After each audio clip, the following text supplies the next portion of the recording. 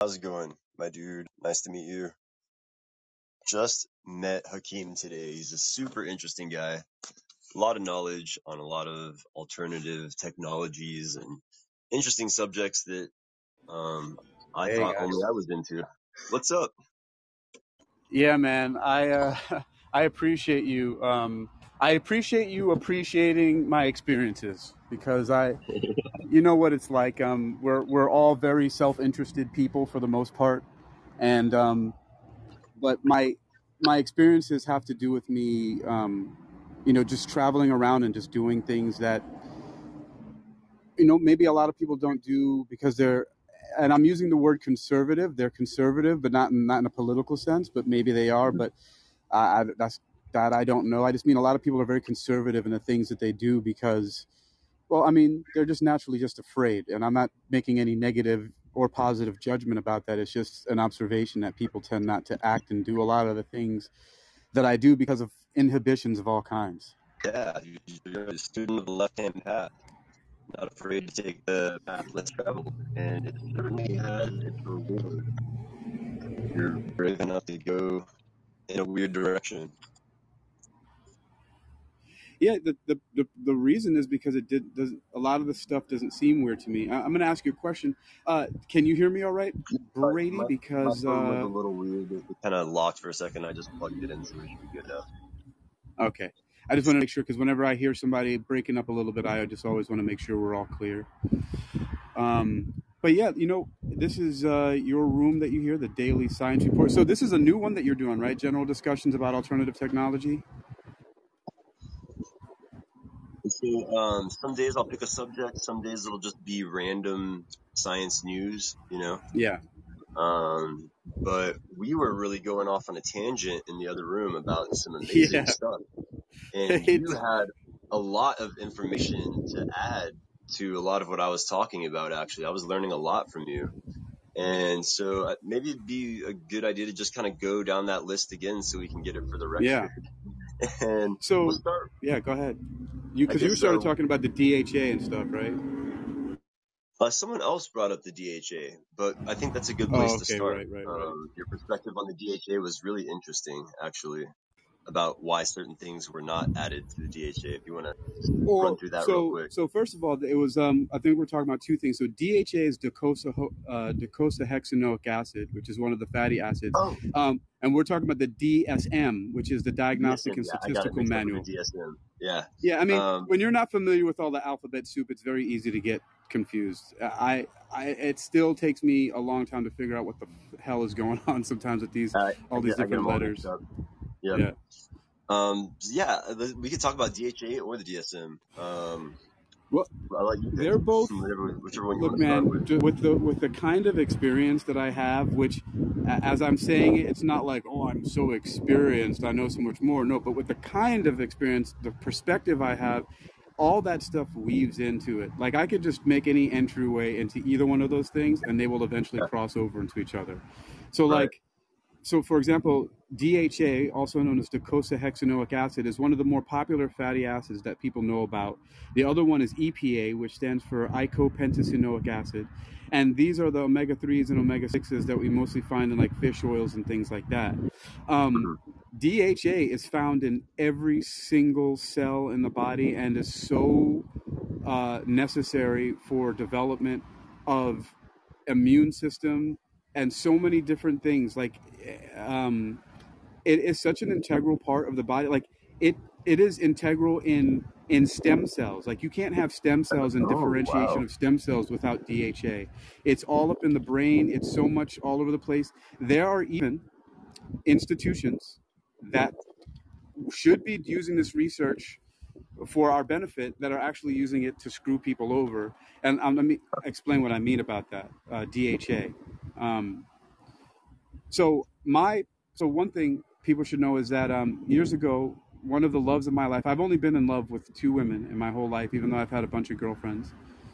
One of them was Christine, and the other one was Flor, who became my wife, and she passed away almost 3 years ago.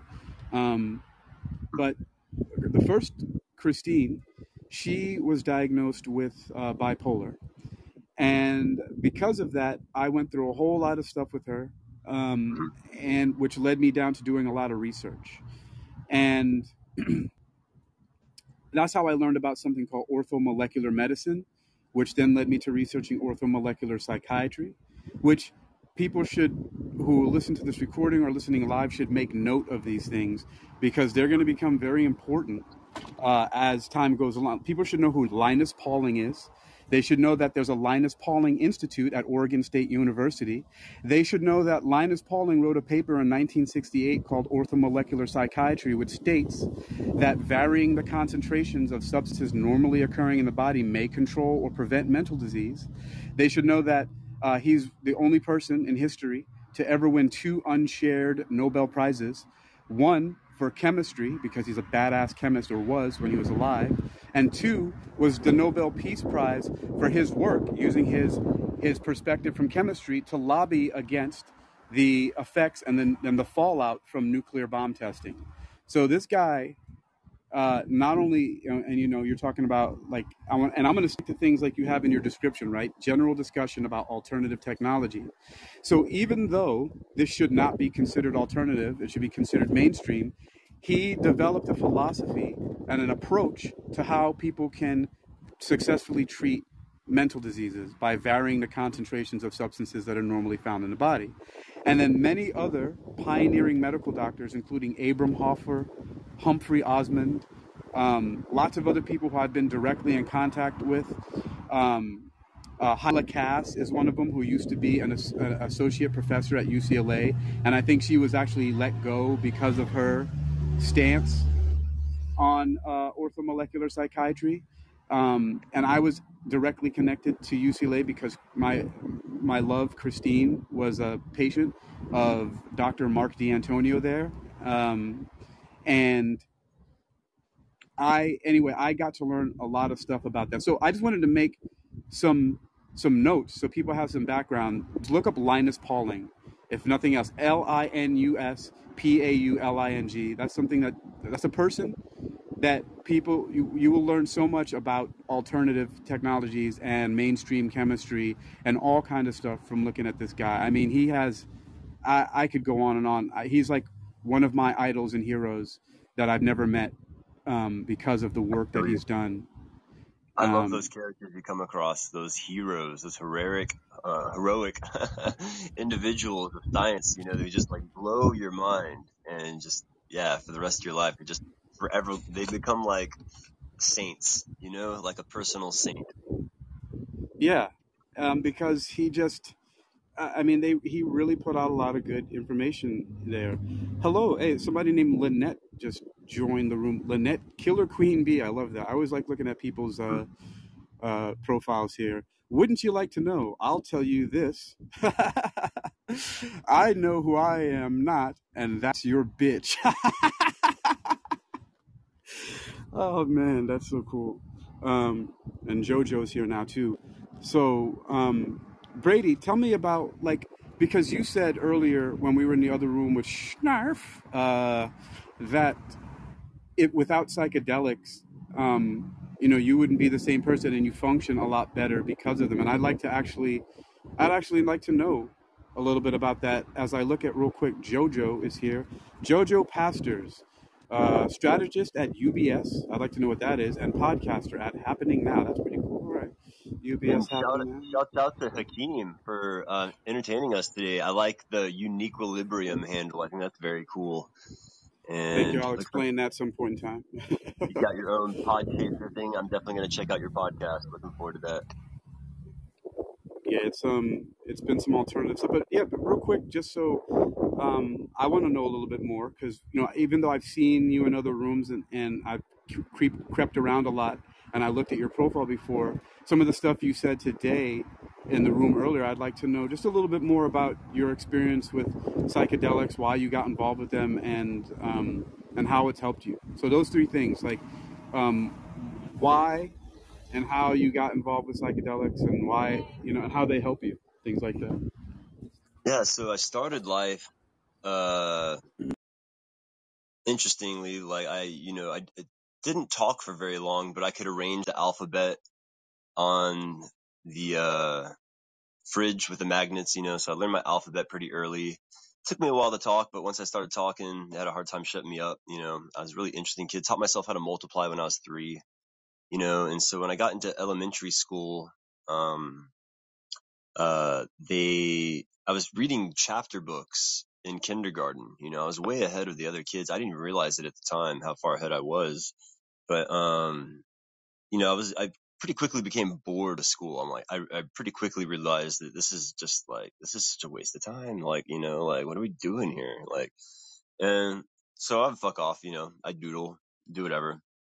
And I kind of just like ditch the program, ignore my homework, ignore the work. I'd be like, I already know how to do this, And, in first grade, they put me on Siler, Ritalin, and eventually Adderall is what they went with. They ended up sticking with that. And, that was to get me to focus on my work more, but it didn't help at all. Like my grades didn't really improve much. And they slowly started cranking up the dosage pretty heavy. It affected my sleep. I would just stay up every single night until about 2 or 3 o'clock watching Nick at Night, like Taxi reruns. And that was a total waste of my time, but it's all I had, back in the day. And my parents were both kind of like redneck hillbillies. They didn't know any better. Didn't really have access to any really good information outside of like the National Geographics in my grandma's bathroom. And so I was pretty deprived. And so I had bad sleep and a rough childhood. And those two things together, I had like PTSD. I was very paranoid. I had trust issues, trusting other people, and that led to me being kind of mildly schizophrenic, where it was just like I thought everyone was out to get me or hurt me at all times, when that might not necessarily be the case, And so I was really defensive and rude and just kind of nasty. And I still kind of exhibit some of these characteristics. Like I can be pretty bad, but especially to bullies. If I feel like someone's being a bully, I'll fucking attack them. You know what I mean? I'll go after them in front of everyone. And sometimes I go a little overboard, but I was, always a weird kid. And like I said, they put me on a ton of Adderall. That made me even weirder. Like I said, didn't sleep. It got so bad in high school that I would hear the voices. This happened in middle school. I started hearing the voices of people I knew saying my name, and I would see shadow people out of the corner of my eye, stuff like this, like hallucinations. Not good, interesting hallucinations, just creepy, weird hallucinations. And so when I turned 17 on my own accord, without any support from my school counselors, teachers, siblings, friends, parents, doctors, anyone, I decided to cold turkey somehow quit taking Adderall. And I managed to do that. And I replaced it with surfing. And just overnight, like over the course of like that first month without it, God, it was like someone pressed play in my life again. Like that kid that I was in kindergarten came back. And I would have synesthesia, kind of psychic abilities, all these kind of weird, interesting things kind of started coming back, and got all my powers back basically. And it killed my creativity when I was on Adderall. I had absolutely no creative will whatsoever. Like when it came to writing class in English, I could not write papers to save my life. I hated writing. I hated reading. I hated writing. I hated it. It was such a chore. Ugh, couldn't stand it. And as soon as I got off of the Adderall, I became a reading machine and a writing machine. Now I'm a professional writer. Like I got paid to do research writing for a while, and I'm considering getting back into writing just as like a little side hustle. And I'm actually a pretty good writer now. And I love reading. I'm a reading machine. Like I read the whole internet every day, and just so into it. And so getting off of the Adderall was huge for me. And cannabis certainly was after high school. I started smoking cannabis regularly, and that helped a lot. That helped to repair a lot of the damage that was done and basically brought me back to normal. And it was once I got a hold of psychedelics, though, that totally just set me on the right path. Um, brought me back to it, brought my inner child back to life. I felt safe enough to let my inner child out, and really repaired all those trust issues that I was having and helped me see things in a different perspective. And I just became a much nicer person. And I used to not be able to keep plants alive. Now I'm a gardener. I grow and propagate rare plants. And it's just like it's just completely changed the person I am for the absolute better. It's made me more myself. To say, I was already a pretty cool kid when it started. So I have that going for me, but I certainly suffered a lot of damage. And then I was caught with mushrooms in 2011, and I had to go on felony probation for 5 years, which meant I couldn't smoke cannabis for 5 years. And I was so traumatized by the experience that I was afraid of getting mushrooms on my own. And I didn't even use psychedelics for those 5 years. And it was a disaster. I started drinking more. I started smoking cigarettes. Um, Tore my life up for 5 years. And then, 5 years were over, finally got everything taken care of, started smoking weed again. I'm back to normal. I'm doing much better now. So, and it's made me a much more productive and happy and helpful human to the entire community. I started 3 community gardens on my own, didn't cost my community a dime, didn't cost the taxpayers anything out of my own pocket, made 3 community gardens happen. I used to work for a community garden back in the day, did a lot of work for them, really helped build up the whole thing, and then kind of got thrown under the bus and undervalued. So I kind of broke away, started doing my own thing. And that has really paid off for me. I'm doing really good as a freelancer now. I'm a freelancer musician. I have a show coming up tomorrow I'm playing drums for. And I host karaoke. I'm going to be hosting karaoke at my grandma's retirement home. So there's a lot of freelance stuff, a lot of handyman stuff I do. But I make jewelry, I sell art, I make toys, all kinds of things, and general all around hustler. I just, find all kinds of creative ways to make cash. And yeah, I'm a freelancer now, and I love it. Absolutely love it. I can make $100 an hour, anywhere from $20 to $100 an hour as a freelancer. So it's pretty good work. I bet. As I'm listening to you, I find that there are a lot of similarities and parallels between us. Like, for example, and let me step outside here because music is a little loud. But for one thing, you said you worked for some community gardens. Well, Floor Elizabeth Crosco, my wife, that was one of the things she did when I first met her. When she came to California and we were together, she would work for community gardens and things like that. The other thing is I'm an avid reader. I tear through anything that I could possibly read. As a matter of fact, on Call-In, several of the podcast shows that I started are simply me reading like scientific articles or me going back into blogs that I had written like 16 years ago and reading them and refining them and just basically using it as a way to raise awareness about a subject that I think that will be helpful to people, and also creating content with it through like Call-In or Wisdom, or even now I just discovered Twitter Spaces. Yeah. And also to help to correct and make sure that my information is good and that it still actually is, if it's not evergreen, I can update it and make it useful to people. And so Yeah. things like that, and like how you just go around and freelance, I've been doing a lot of the same, even when I have a so-called job. Like right now I'm in Virginia Beach and I work for a big box gym, but the way that it's set up is I go to meetings once a month for like there's a one-on-one meeting with the group fitness director and then a group meeting with all the other personal trainers. But other than that, I make my own schedule. I don't have to go in if I don't want to, as long as of course you communicate with the clients and whatnot. And then I do like security jobs on the side and like film and TV stuff. And then I'm also kind of loosely, I'm calling it a marketing agency right now, and I'm doing my own marketing thing because that's important for people nowadays. But all in all, everything you said, and I didn't even really faithfully reproduce it, but we have a lot of similarities, and I'm glad that we connected with each other today to have this discussion and continue more in the future, because it's very rare. Hey, Shardol's on the line.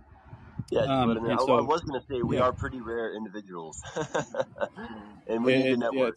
We absolutely that's need to right. network, work That's together. right. Hey, So, is that how you pronounce it? Shardol? Yeah. Welcome. So what's up, Chuck? so Got a what are your question? guys' top 5 goals of alternative technology? Like, how do you see alternative technology? How does it help the environment? Is Like, do you have a view on it? Yeah. So I think a good place to go next would be it was the DSM, I believe, which is Yeah, the DSM. Yep. yeah. Diagnostic and Statistical Manual of Mental Disorders. I think that is both a useful tool for mitigating a lot of the issues we have as humans, and it's also been turned as a bit of a weapon against us for Yeah. things that do not benefit us. So it's a bit of a So, blunt tool, but it is a useful tool nonetheless. But go, your points on that were brilliant. If you want to kind of elaborate on well, that. there's another text I'd like to add to that. One is, okay, the DSM-5, because that's the edition we're at now, the Diagnostic and Statistical Manual of Mental Disorders, which is published by the American Psychiatric Association.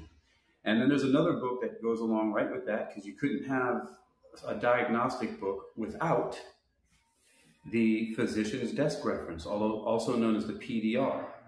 And that is basically the billing Bible. It's basically a phone book kind of thing, a reference, a directory of all of the medications that are currently in use in alphabetical order, and who makes them, and how to administer them, and all of that good stuff. So it basically just tells you how much you should give every patient on what schedule and everything like. It's what's also known as the billing Bible of the medical industry, because if you follow the directions in there, just like a recipe of baking a cake or something like that. And by the way, a lot of people should know this, that cooking and scientific experimental reproduction and scientific experiments are pretty much identical. A lot of people don't know that. A lot of people who cook, if you're a good chef, you could be an equally good scientist. Good to hear. Especially, I've especially, always felt that way. yep, So especially a laboratory or research scientist. so Yeah, for it's a very alchemical process. Both of those things. So for me, I'm a big fan of alternative fuel vehicles, like the electric vehicles. I'm really a big fan of them because they don't like pollute the environment.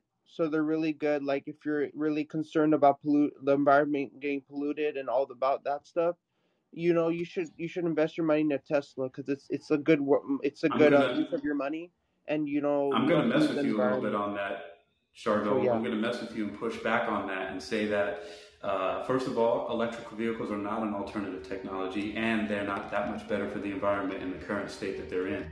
But I understand your sentiment, and I know where you're coming from, and I hear your good intentions. And so, me pushing back on you, just take it, it's friendly. And I'm just, I'm not saying that you're wrong. I'm just saying that that's not the whole entire picture. So Um, let but, me but yeah. let me so something else that I want to say is that it says alternative fuel vehicles protect against global warming as well as pollution. So in a way, they do good things for the environment. Like they have some good sides and some bad sides to owning a Tesla, owning a alternative fuel vehicle. They have their side, their good and bad sides. And so I'm not like disagreeing with you on my point. Have you heard of? Did you know that? And guys, I've seen this firsthand, so this is not me just making this up. But I had a friend. I don't know what her last name is now, so I'm not going to say it because we're not really friends anymore. But her first name is Amber. And years ago, she had a white Ford Bronco, like an old O.J. Simpson looking fucking truck. And anyway, she had this device that she hooked up to it, and she put basically water and some electrolytes into a rig in her truck in place of gasoline, and it was a electrolysis, and the lysis part is lytic, comes from the word lysis, or lytic, which means to destroy or break apart. And so this was using electricity to separate the hydrogen from the oxygen, and using the hydrogen as fuel. And so she was driving around a hydrogen fueled car, but that company got taken out, and I don't know what happened to them, but they were basically using water as fuel. And I saw it for myself, or at least what I was looking at, it was rigged to look that way, because I saw her put water into the car, and we drove around in it, or the truck. So there are other alternative fuels too, that are just not being. And the byproduct of that was water again, by the way. So it would break the Pure water apart, distilled and water. then when the water when it would be burned and put back into the air, it would become water. Yeah, distilled water again. It would take You the could actually impurities out put of it. you could put dirty water in and get clean, pure distilled water out. So That's right. that's Hey, Samantha, I see you in the room. So when Welcome. what Brady's talking about, that it's called gray water, which is basically gently used water from your bathroom sinks, showers, tubs, and washing machines, and then it's not water that comes in contact with feces either from the toilet or washing diapers. So he said this water is relatively clean water that has been used in everyday things like water from the shower. So it's basically like reused water from irrigation source, and then you can use it for your plants, use it as a fertilizer. It's like really like clean water. That's exactly what Brady was kind of talking about before. I was kind of sharing what I wanted to say. Distilled water. Yeah, it's just pure Yeah, like H2O. clean. It's basically clean water that people use for irrigation systems. For landscaping. You know, so you can I reduce drink your it. water bills within your That's how I household. filter all my water. I distill all of my water before I drink it. And I and drink nothing gray but distilled water. and gray water reuse is considered an alternative technology because it's an environmentally friendly way to reuse and save water. Yeah, we really should have a show about water resources. That's a good idea. I will actually make a show about water preservation and a show all about water. I mean, water is such an interesting molecule. We could do a whole show And about that. another One of and the most another fascinating molecules. form of alternative technology would be wind turbines, which are basically converting wind into electrical energy. Absolutely, but And these as the these wind technologies blows, aren't exactly as alternative as we're hoping to get into with this show. So I'm Yeah. gonna bring it back to Hakeem and let him take us into an even more alternative direction, if you can believe it or not. Well, you guys better be effort and ready. But so, and I was actually about to say that and bring it back to because Brady was saying earlier, he mentioned the DSM-5, and then I brought up the PDR, the physician's desk reference. And there's a lot of things that I have firsthand knowledge of, but then there's a lot of things that are possibly tied in with. I'll admit, maybe at some point in times I probably could be a little delusional. Hello, North, how you doing? But it doesn't discount the things that I've seen and the things that have happened because they are my experiences. I'm just not sure. And this is me also being a little self-deprecating. I'm also not sure how much of them also are fully real, except for the fact that I'm still alive. I'm very empowered, regardless of many of the things that I've experienced in my life. And one of them has to do with, since we're talking about water and electricity, are my experiences with liquids and electricity. And first, one of the things that started happening to me when I was very young, about 4 years old, I started spontaneously having lucid dreams. And for people who don't know what lucid dreams are, first of all, it's a real thing. Jojo Pastor says, I've seen mechanics use water, electrolyte water, and Pedialyte in cars, and they run. No? So there's some evidence right there that she says, or somebody else saying that. So I had these very fantastic experiences where I was simply transferring from one world to another. And at 4 years old, when I started having these experiences, I can only comment on it now about what it might have been. Cartoons like He-Man, for example, or other shows that were on TV then where people would walk through portals and they would just portal from one place to the next. And you've only seen that recently in movies that have to do with Marvel Entertainment and the Marvel Cinematic Universe with like Thanos and other characters like Apocalypse and whatnot going through portals from one place to the next. So when I was younger, I thought that as I was waking up from a lucid dream, because I had no reference to what was actually happening, I thought that I was simply coming from a portal from one world into another. And I thought it was real because I didn't talk to anybody about it really. And I'm not sure if I said anything to my parents, but I would wake up in the morning and simply think I'm leaving from this world that I go to. That's different a lot of times and sometimes the same. And I'm just going to get up and, take a shower, eat breakfast, brush my teeth, and go to school. And then later on, after I get back home and watch cartoons and whatever, I'm then going to go back to sleep and go into this world. So I wasn't one of those kids who the parents had to be like, it's time for bed, you have to go to bed now, because I wanted to, because I would go into a completely different world where I had superpowers and all these other things. You happen to be an But Aquarius too? no, I'm a Virgo, which I am, though, an Aquarius rising, and I'm not very much into astrology, but I just happen to know that because the person I was talking about earlier, Christine, she, I believe, is an Aquarius. She was born January 7th, is her birthday. Because I had very And similar experiences as a child, very lucid So dreams. I was very similar. Never had a problem going to bed because dream time was amazing. yes, so sir. when you're talking about lucid dreams, is it kind of like a scenario where you're sleepwalking at night and then you No, don't know, sir. you're thinking about a dream? No, sir. Is it kind of It like that, no, sir. It's or is it's that? it's a full on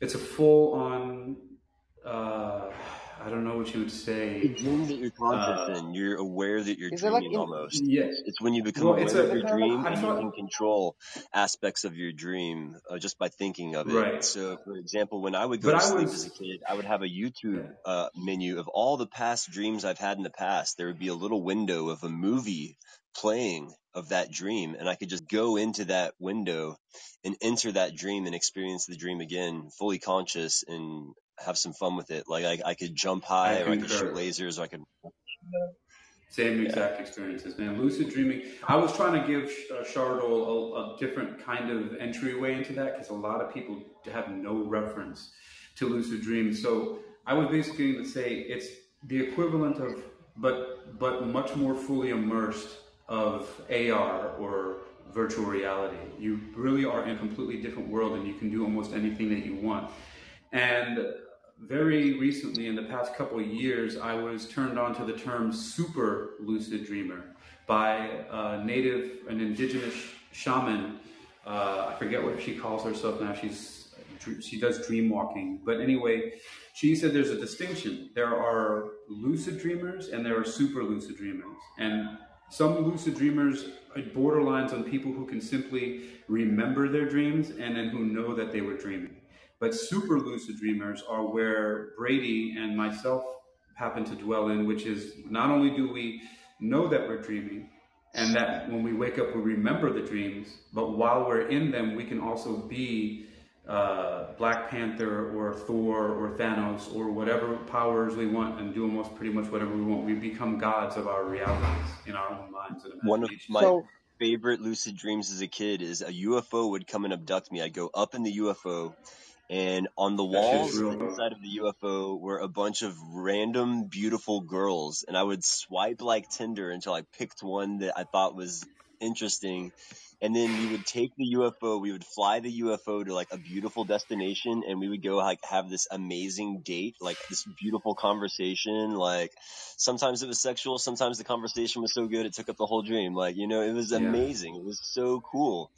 And yeah, I don't have it like I used to, but yeah, that's a great example of one. I feel like so good day Yeah. UFO. so something else I wanted to add to lucid dreams was that when I think of the word lucid dreams, it automatically think of Inception, the Leonardo DiCaprio movie called Inception, where he has a dream within a dream he lives one dream within another dream and another dream. Basically, so he's living three dreams at once, and that's Yeah, what I Yeah, think that's about when I think of lucid dreams. That's the movie I completely can that's connect to lucid it's dreams. very not similar, but quite it's the not same thing faithful. though.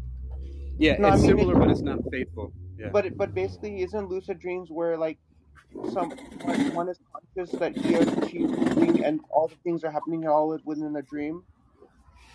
No, it's No, simply just you can control your reality. Let's simplify it. You can And and and simply and when people right now think of you can lucid simply control dreams, your reality. Yeah. sometimes people aren't unaware that they're actually dreaming.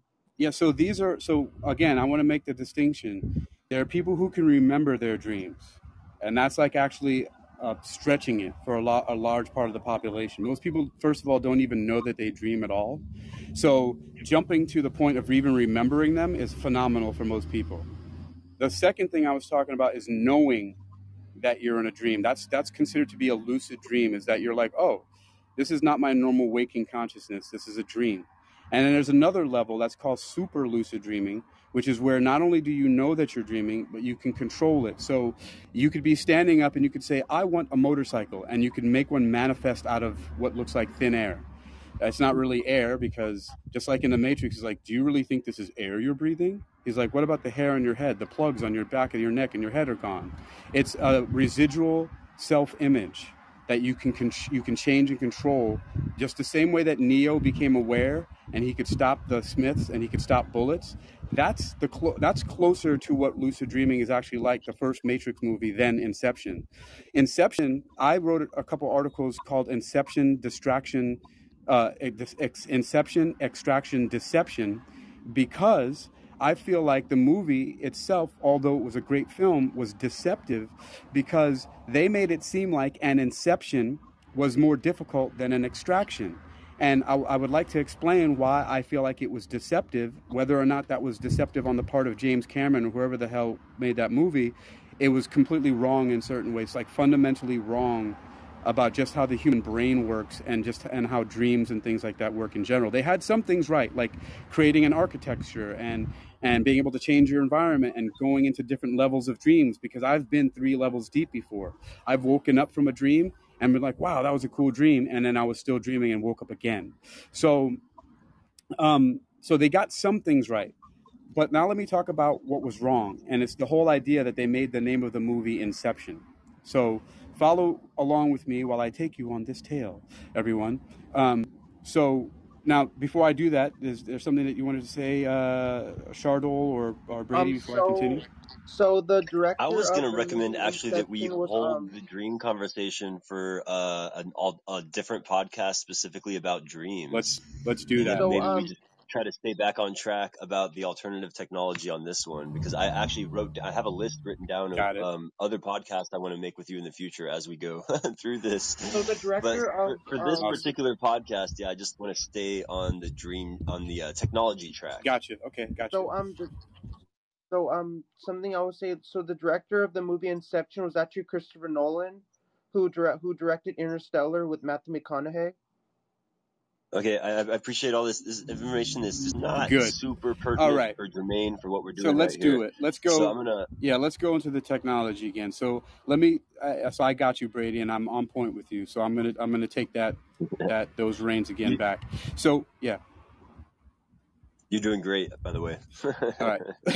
Well, I hope so. Like you, I've trained myself a lot, and I read a lot, and I've gotten to the point where I'm able to do a decent job of presenting for the most part.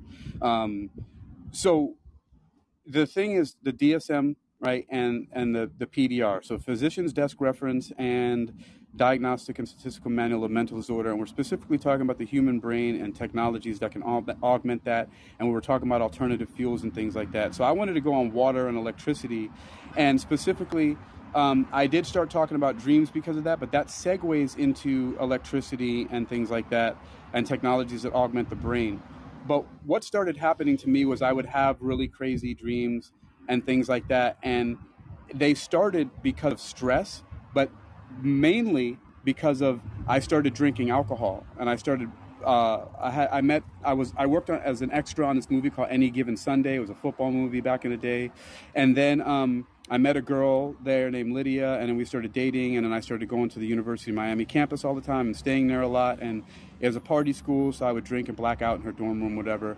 And then the first time I ever had a sleep apnea, sleep paralysis experience was because I was blackout drunk, and I woke up in the middle of the night from a vodka drunkenness and couldn't move and couldn't breathe, and there was like a being made of like electric blue light above me. And when I tried to sit up, I bumped into her, and her face rippled like water, but the waves that rippled away from where my head touched her head were rippling like water, but made of electric ripples. It was the strangest thing that I had ever seen. But I had conversations, and I started having conversations with these different beings and things like that.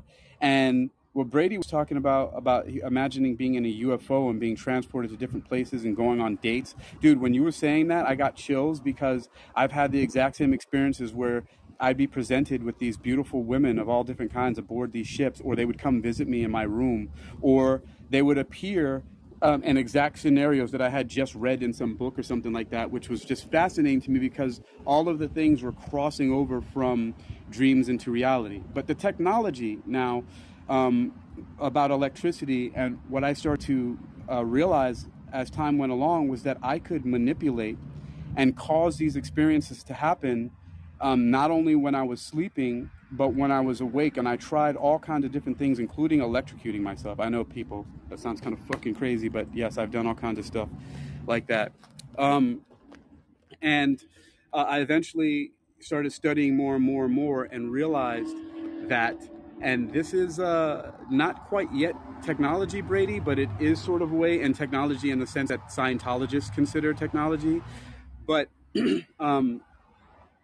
I started doing different kinds of meditations and exercise and stumbled across by accident by doing martial arts and swimming and doing different things like that, that you could actually put together a series of different things that would imitate sort of like a technology and help you to have certain experiences. What I mean by that is that by doing certain breathing exercises and letting your blood sugar get really low by exercising a whole lot and not eating right away, I started having these crazy low blood sugar hallucinations and experiences and dreams, and picking up on like radio signals and electrical currents and things like that, that I would then learn later had to do with hypoglycemia or low blood sugar, and that a lot of the things that I were experiencing were biochemical channels and things that were opening because of my blood chemistry, specifically having to do with my blood sugar, which interestingly enough, and I will go off on these tangents, guys,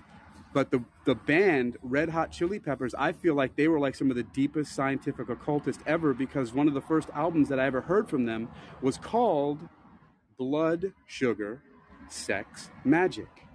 And when I thought about that more and more, I was like, holy cow, this is amazing, because I had realized from experiences, sexual experiences, and from blood sugar experiences like not eating or having too much sugar and things like that, that you actually could start to connect to what would be considered mystical experiences from post-orgasmic experiences with a sexual partner, and also just with drinking alcohol, dehydration, and like sugar. Like those things I started to find out were very instrumental in having different experiences, to the point where, like Brady and I, we were on that other call and we started talking about uh, electromagnetic stimulation of the mind, and how you talked about transcranial magnetic stimulation and how that could be helpful for so many people and help with so many things. And so that's right up my wheelhouse, that and nutrition and supplements. And after a while, I continued to start experimenting with these things. And I happen to, just because the universe does stuff like this, get together with my girlfriend Christine, who was diagnosed as bipolar 1 or 2. I can't remember. One of them was really I think it was bipolar 1, which is more severe. Bipolar 1 and schizoaffective disorder, and it really sent me down a long, deep rabbit hole studying psychopharmacology and things like that, to the point where I started to learn about alternative technologies, which I believe, and I understand, actually more than belief, but understand, should not be alternative technologies. And if human welfare was the actual goal, would be the mainstream technologies. And one of the things that I'm talking about is this science called orthomolecular medicine, which came from a paper that was called Orthomolecular Psychiatry, written by Linus Pauling, that involves varying the substances that normally occur in the body, including the fatty acids, the vitamins, the minerals, water, sugar, insulin, all of those things that happen in the body. Adrenochrome, which is one of the things that happens with adrenaline. You got adrenochrome and cytochrome and all these other things like that.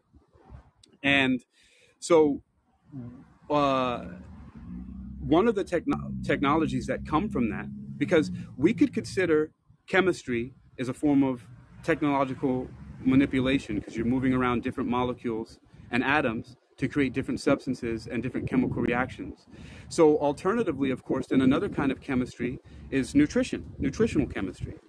And and then, Brady, something I touched on earlier, which you understood as the ultimate form of alchemy, is that I said that scientific experimentation and the reproducing of scientific experiments, from my perspective, is exactly like cooking, because you get a box or a can or something that has, like, let's say you want to make one of those cheap, like cornbread mixes or whatever, and you just pour the stuff in a bowl, put some water, maybe something else in it, and but if you follow the exact ingredients, like you put 1 cup of water, 1 box of this, a little bit of flour, whatever the ingredients they say, and you put the exact units, and then you bake it for the exact time at the exact temperature, you're basically reproducing that recipe, which is the exact same thing that scientific research laboratories do when they repeat experiments that were done in one laboratory. It's the exact same thing. They do this experiment, and then they basically give you a recipe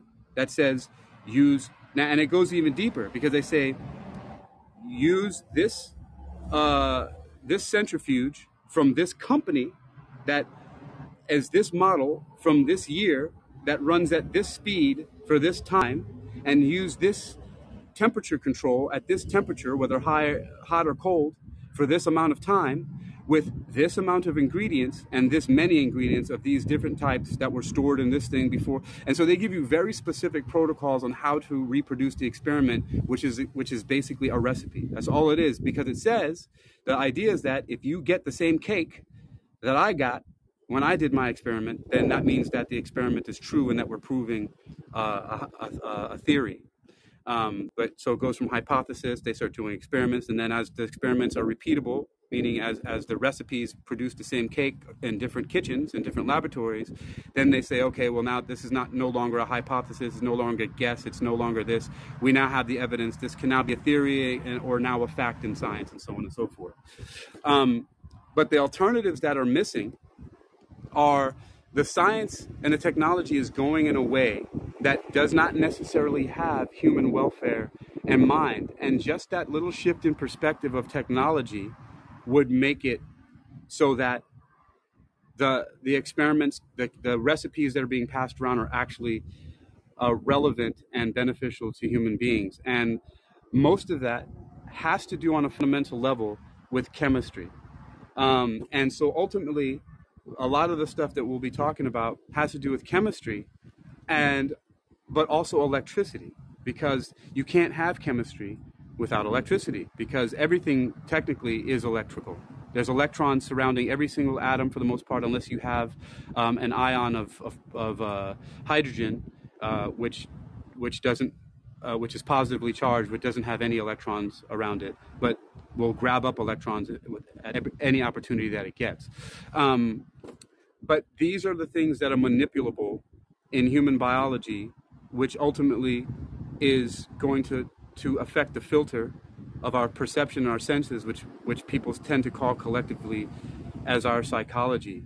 And there are many different institutions that will claim to have solutions for that. And one of them that I snuck into some time ago was the Church of Scientology. And I got really deep into, they actually have underground like bases and tunnels. One of them is not really a secret, but there's one of them underneath the Celebrity Center in Hollywood, California, where I used to live off of Franklin Avenue. I used to live right down the street from them on Argyle and Franklin. I could see Capitol Records from the window of my apartment. Damn. And they Hakeem, were, yes, sir. Hey, what's up, Vlad? what's going on, Brady? Hey, real quick, you live right there, on Franklin and Argyle? I used to. Did I you don't anymore. But when I did first you moved to California in 2002, I lived there. did you ever go to the 101 Cafe right there? I don't think I did, but I did perform at the Palace that was right across the street Oh, okay. from Capitol Records. They since closed, but I performed there for the fourth annual Zeitgeist Media Festival, and I used to work there as security. And I was so fortunate from like 2003 to 2005 to work at a whole bunch of heavy metal shows, because heavy metal is like one of my favorite music. So I worked at Yeah, a bunch of hell yeah. shows there for a while. The Palladium, Kill Yes. Switch. Well, it was called But go ahead, was continue, it the please. Palladium or was it the Palace? It was one of those two, something like that. That was right there across from Right, Capitol exactly, Records. exactly. Yeah. But anyway, Brady, take it from here. Recenter me on some of the alternative technologies because I kind of went off on some of my personal stuff. So let's get back on track here. I did start talking about some of that alternative stuff, but yeah. Um, Brilliant. Specifically, I wanted to go from the DHM or the DSM to um, orthomolecular orthomolecular medications medicine, yeah, like yeah. NAC and DHA omega fatty acids and stuff, and how those have a profound effect on our mental health. Yeah, so one segue that I can go into that is something that I've seen that you can't you wouldn't know it unless you saw it for yourself necessarily. A lot of people kind of probably know this, but here's a fact. And I saw it first, and then it was backed up by a psychiatrist that I followed and studied and met in Ithaca, New York. His name is Peter Breggin, and I'll get back around to him for a second, but I don't want to lose my thought. So about the technology, we'll talk about DHA, fatty acids, and N-acetylcholine. Oh no, N-acetylcysteine is the one you're talking about. There is an N-acetylcholine, but we're talking about N-acetylcysteine. So one of the problems with psychiatric medications, for example, there's three of them that I know very well. I know about a lot more of them because I've intensely studied psychopharmacology. But three of them, one of them is called Abilify, one of them is called buspirone hydrochloride, and another one is clozapine. And they're in alphabetical order: ABC, Abilify, buspirone, and clozapine. And I know about them because my love, Christine, who I was with before Floor, my wife, those are the only two women I've ever been in love with. I just want to say that. Much respect for you two queens. But Christine was on her psychiatrist when I was talking to her on the phone one day when we first started kicking off our relationship. And she told me the medication she was on. And I was sitting at a friend, John Klein's house, who was the founder of a company called Fat Nugs, and I did a bunch of research with him on marijuana and how that helps people and the whole movement with Jack Herer and stuff. But one day I was on the phone with her, and she was talking to me about, I asked her, so what medications are you on? And she told me, and I looked them up. And yes, I'm a very sensitive person, and I will tell you I cry a lot about shit. But I, for real, broke down on the phone while I was talking to her because I could not believe the side effects, and that her psychiatrist, Dr. Mark D'Antonio, would have her on all three of these medications at once. Because what I found out very quickly, just from a cursory search online, just fucking Google, right, of Abilify, buspirone, hydrochloride, and clozapine, is that first of all, what he was doing was practicing something that's very questionable, even in the eyes of like people who are strictly adhering to the Diagnostic and Statistical Manual of Mental Disorders, the DSM-4 at the time, and now DSM-5, and the physician's desk reference. The physician's desk reference, at least at the time, and many psychiatrists were very much against what Dr. Mark D'Antonio was doing, which is called polypharmacy. Polypharmacy. P-O-L-Y-P-H-A-R, whatever the how you spell pharmacy, P-H-A-R-R-M-A-C-Y. Polypharmacy. And it just basically means blending more than one drug that is supposed to treat a certain type of symptoms, and it's just frowned upon. You're not supposed to do it. So Abilify, buspirone, and clozapine are all three atypical antipsychotics. And supposedly, the science behind atypical antipsychotics is they're supposed to be better than the previous generation of antipsychotics like Thorazine and Meloril and stuff like that, which cause problems like tardive dyskinesia, which is a neuroleptic or drug-induced Parkinsonism, or neuroleptic malignant syndrome, which is basically HIV or AIDS caused, it's a immunodisorder that makes your white blood cell count go way down, caused by the antipsychotics. And those older drugs did that, and the newer ones are supposedly not supposed to do that. But even though they're not supposed to do that, they still do. And he put her on all three of them. And I started going deep down a rabbit hole because of that. And one of the things that I found out and that I witnessed for myself was that a person who's not psychotic, you could put them on an antipsychotic drug and then take them off suddenly once you've titrated them up to the therapeutic dosage, which they go by nanograms per milliliter of blood. So you're supposed to have a certain amount of nanograms, like 400 nanograms of clozapine in your blood per milliliter of blood. And that's how they measure it. It doesn't matter if you're a 5'2", Chinese American woman or an African American man or a 6'4" Caucasian male. And that's the problem with most of the medications, by the way, is they're studied and researched on white men in their prime. And so everybody else that you give those to, just because they're safe for white men in their prime, other people that you give it to that are not white males or in their prime, it's going to have adverse effects on them that you don't see in the laboratory with the target demographic that you're doing the research on. So one of the things that happens, though, is when you pull people off of these medications very quickly is, well, one, if you pull them off of something gosh, there's another one that starts with a C. It'll come to me later. Klonopin. Klonopin is a Klonopin. great example. Thank you, sir. That's the exact one I was talking about. And somebody actually poisoned me with that when I was 19 years old. A 30-year-old man named Mark Bird put that inside of some whiskey that he gave me. So first of all, I was 19, not 21. He was 30 years old. Put Klonopin inside of a shot of whiskey that I had. I went into a coma for 2 days, and when I woke up, I had no idea what happened. I was in different clothes and everything at my friend my friend Mike Bowden's house. And then about a month later, I got arrested for assault and battery because Mark Bird, the person who put the drugs and gave me the alcohol illegally, said that I assaulted him. But I don't remember anything about it. But at the time, and remember we were talking about earlier in the other room how black people or other people, minorities, plea out on stuff because they don't know any better, because they're not well represented and don't know. Well, I pled out to a misdemeanor battery because I didn't know any better, because the judge was going to throw me in jail on a felony charge. And so I didn't want any felonies, so I pled down, even though I could have totally had that guy thrown in jail for providing not only prescription medication to, but alcohol to a minor. But anyway, I went off way on there, but Klonopin, yes. If you take somebody off of Klonopin too fast, they could fucking die. But these other medications, which are also, for example, clozapine, which some people mix up. I've even seen it done in a movie, actually a TV show, The Walking Dead. This girl gave somebody Klonopin or clozapine when they were supposed to give them one or the other, and the person died. But clozapine is actually known as a dibenzodiazepine derivative, whereas Klonopin is just a benzodiazepine. But by itself, it's very dangerous. But if you pull somebody off of one of these other medications like clozapine, even if a person never was before, they will start to exhibit psychotic symptoms because of the withdrawal.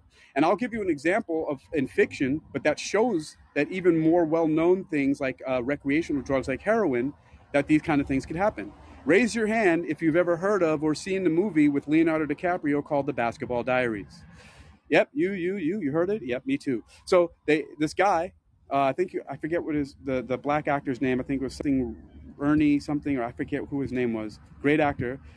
Basically locked Leonardo DiCaprio's character into his house in a room to help him go cold turkey off of heroin. And Leonardo DiCaprio was freaking the fuck out because of the withdrawal. Made him fucking seem crazy. Well, that's what happens to somebody when you pull them off of antipsychotics, even if they weren't psychotic before. So you could make somebody look psychotic and then say, oh, well, we need to hold them on a 72-hour hold. And then they extend that to a 15-day and a 30-day, and then you're in there for 2 months, simply because they gave you something to calm you down. But let's say, so a woman who didn't eat, who doesn't have enough iron, who has low blood sugar and has her period and freaks out because it happens, and there's something called cyclic premenstrual syndrome, which is documented in the DSM-5, which is something I've actually seen, and it's actually one of those that actually really exists. But they will, instead of just giving the person some food, water, and rest, and giving them like 48 hours to recover and get out of that thing, they'll put them on these medications and keep them in the hospital and then say, oh, no, you got to stay here and be treated on these drugs. So one of the problems with the medications is that they put you on there and then keep you on there for life. The alternative for that is treating people just like what I just said. I said it so quickly, it probably went over people's head. I said, water, food, and rest. Water, food, and rest. That's orthomolecular treatment. And a lot of people recover if they're given water, food, and rest. It seems so oversimplified. But there's even a book called Your Body's Many Cries for Water. Go ahead, brother. You're so right, man. That's something that I turn to regularly is the hierarchy of needs, which is clean water, clean food, and real shelter, just being safe from the elements and not being damaged, basically. And yeah, sleep is a perfect example. Rest, relaxation, even a little bit of recreation, like you said. Brilliantly put. Like, those three things we should all be focusing on. Um, we have so much in common. It's like you're reading my mind. It's really crazy right now, but a lot of really interesting perspective. You're doing great.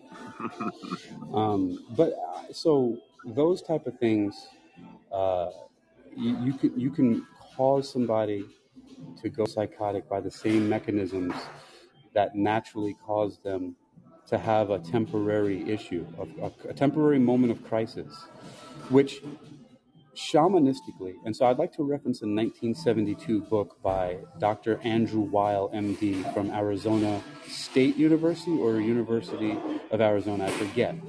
But he started an organization called the School of Integrative Medicine. And in his 1972 book, The Natural Mind, there's a section in there in which he addresses psychosis. And I'm paraphrasing, but this is pretty faithful to what he said because I'm so sure of this. Just like how I was able to talk about Linus Pauling and give all those facts and stuff about orthomolecular and those examples, I've done so much research in it, it's ingrained in my mind. And one of the things um, that I find really fascinating. Hold on one second. What is this? Okay. Yeah, is that in the natural mind, he addresses psychosis. And he says that to the same extent that that a negative psychotic is a burden to society, a positive psychotic could be an asset to society.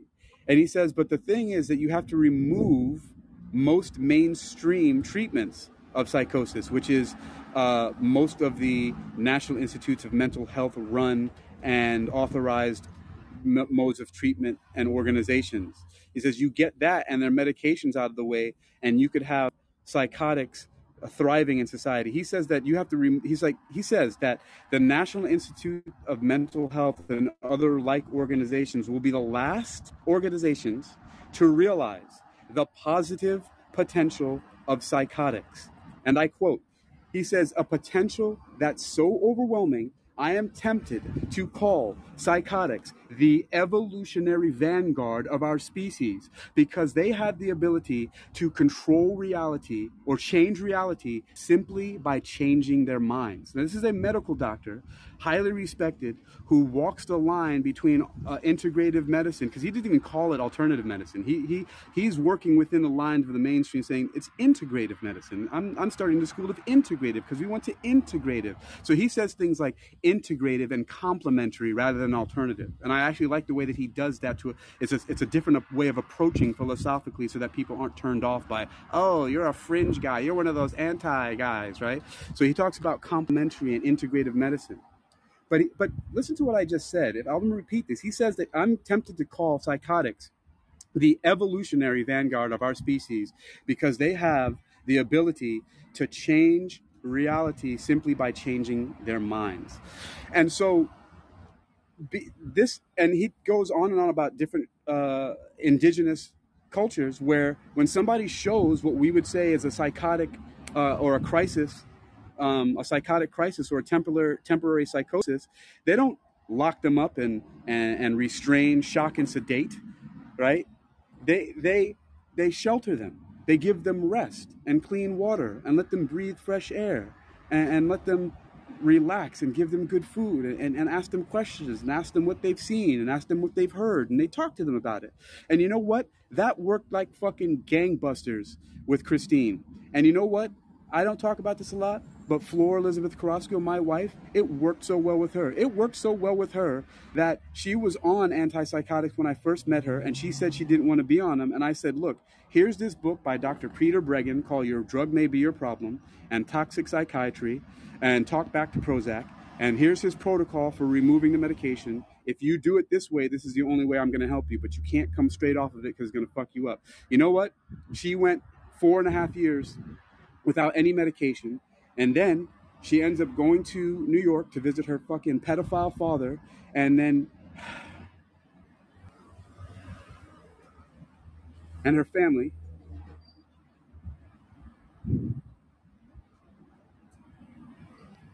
Anyway, Enough said, dude. Like, why is this such a pertinent?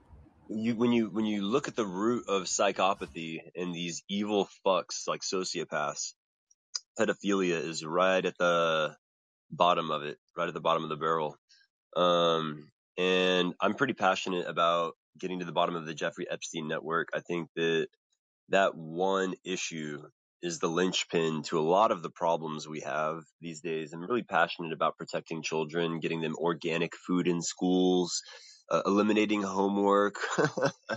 I think that the lives of children could be made much better than they are. And I'm one of those people that I believe in learning from children a lot. I think children are some of the best teachers out there, and we need to give them a platform to feel like they are part of our culture, you know. I totally agree. You're absolutely right about that. And my wife, I don't, you'll hear me sometimes saying, I start to say my wife, but I just want to say Floor. You know, she's not mine. I don't own her. But Floor, she loved kids, like for real. Not just like how people say. I remember when she was in China, and then I eventually got to the position where I was a teacher manager, and I was hiring teachers and interviewing them. And I just remember all the bullshit. And you know how it is when people. And I haven't done this for a long time because I just hate interviewing and filling out applications. That's why I mostly work in industries where I can just go in and work as a contractor. But people would say all the time, I love children. And they would do all these video interviews and all this bullshit. And I was like, oh, here's another fucking idiot saying they claiming they love children. I never said any of that shit. I was just like, look, I'm a great speaker. I write, I communicate really well. I'm confident. Even if I'm not good at what I do, I can fake it till I make it in front of a classroom, and I can teach people how to be great teachers and how to manage their time and their communication and presentation and all that stuff like that. But she really genuinely loved kids. But she didn't say that. She just loved them, and she just did that work and protected them, and was a great teacher, and it shows like how they would mimic her and do things like these little sponges. Like people don't realize how important children are in the fact that they just learn everything, they absorb everything around them, and they start acting like the people that are around them. I mean, the kids would remember songs that I would make up in the class, or things that I said like a month ago. I'd come back and they'd be singing some. I'm like, how do you remember this? Like, what? I don't even remember making up that song. Um, and but that's one of those things that, you know, it starts with that whole nurturing aspect. And I mean, that could be something that's woven into technology itself, is how you treat people. But so, back on the thing about how people can definitely change their perspective. When you have somebody, like for example with Floor, where she said, I don't want this anymore because I don't like the way it makes me feel. I said, okay, I'm not going to tell you that you shouldn't take it because I'm not a doctor, but this one doctor has this protocol. And when she did it, she no longer needed any of that stuff until she went back to a toxic environment. And then she was killed when she was in New York because of her fucked up family, who her father stole her passport from her, and wouldn't let her come back to China where we were living. And eventually, you know, led to her death because she took her passport back, and he didn't want her to go back. So, but those kind of toxic environments are really like that one specifically is a what would you call it? A microcosm for the world at large. When you have people in an environment that's toxic, like the one she was in, it causes all kinds of problems. Because imagine this, whenever she went back to that situation, like we went back to go visit her family twice together, and the third time I fucked up and let her go by herself. But every time she would go back there, the first time, fortunately, I was there with her. I just was like, okay, we're leaving. Like, just let's get in the car, let's go. The second time I was in Florida, and I flew her out to New York. The very next day she called me crying, please, they're trying to send me to the mental hospital, and she was in the back of an ambulance. I was like, look, just have the doctor call me in the morning and you're going to be out there. So the doctor calls me in the morning. I explained to him about father's bullshit, and that she's my wife. So he's like, are you sure you're going to pick her up? I said, yes. Send an Uber to the hospital, went to her house to pick up her clothes, sent her to JFK, no ticket, sent her to LaGuardia, got her a first plane ticket, and brought her back. As soon as she gets back, all of a sudden she's calm, no problem. Years and years later, we're traveling all over the U.S., driving cars, helping people out all over the place, and no problems ever at all. She's a totally functional, highly functional human being. She plans all of our excursions.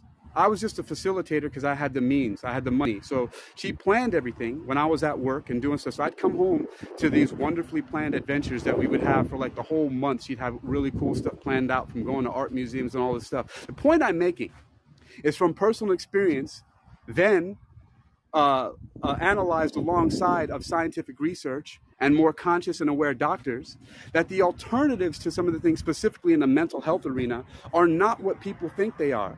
People think just because people are highly trained chemists and medical doctors that they have the solutions to all of the mental and physical problems that we have. Look, I will go so far as to say that Western medicine as it's practiced in the United States right now is no better than first aid that you could learn as an EMT. Those and like emergency room doctors is as far as it should go. There should be some medication and surgery and treatment as far as things like afterwards, with like you fall off a building and break your bone, you're not going to use homeopathy to heal your broken bones, right? But you do need somebody to splint you, maybe sew you up and check that stuff out, put a cast on you. But that's it. All the other stuff that comes afterwards with all of those pain medications that they want to give you for months and years later, and all that psychiatric treatment they want to give you for months and years later and put you on all this other stuff, that stuff is good temporarily. Like you don't, like, look, if you stop breathing and you start breathing again, do you still need to fucking have CPR or chest compressions? No. Right? It's like, dude, you get somebody to stable, then you start titrating down the medication slowly so they don't have withdrawal. And every single case that I've seen that happened through Dr. Peter Bregan and other people, the people for the most part don't ever have to go on medications again. There's another guy named Dr. William Glasser, MD, who wrote a book called Reality Therapy, where he worked with mostly delinquent girls and women who were some of them were so psychotic they thought they were Napoleon, and some of them were just delinquent and running away from home and stuff like that. But with all of them, he gave them a system of rewards, which which is played out in one particular hospital in California that I know of.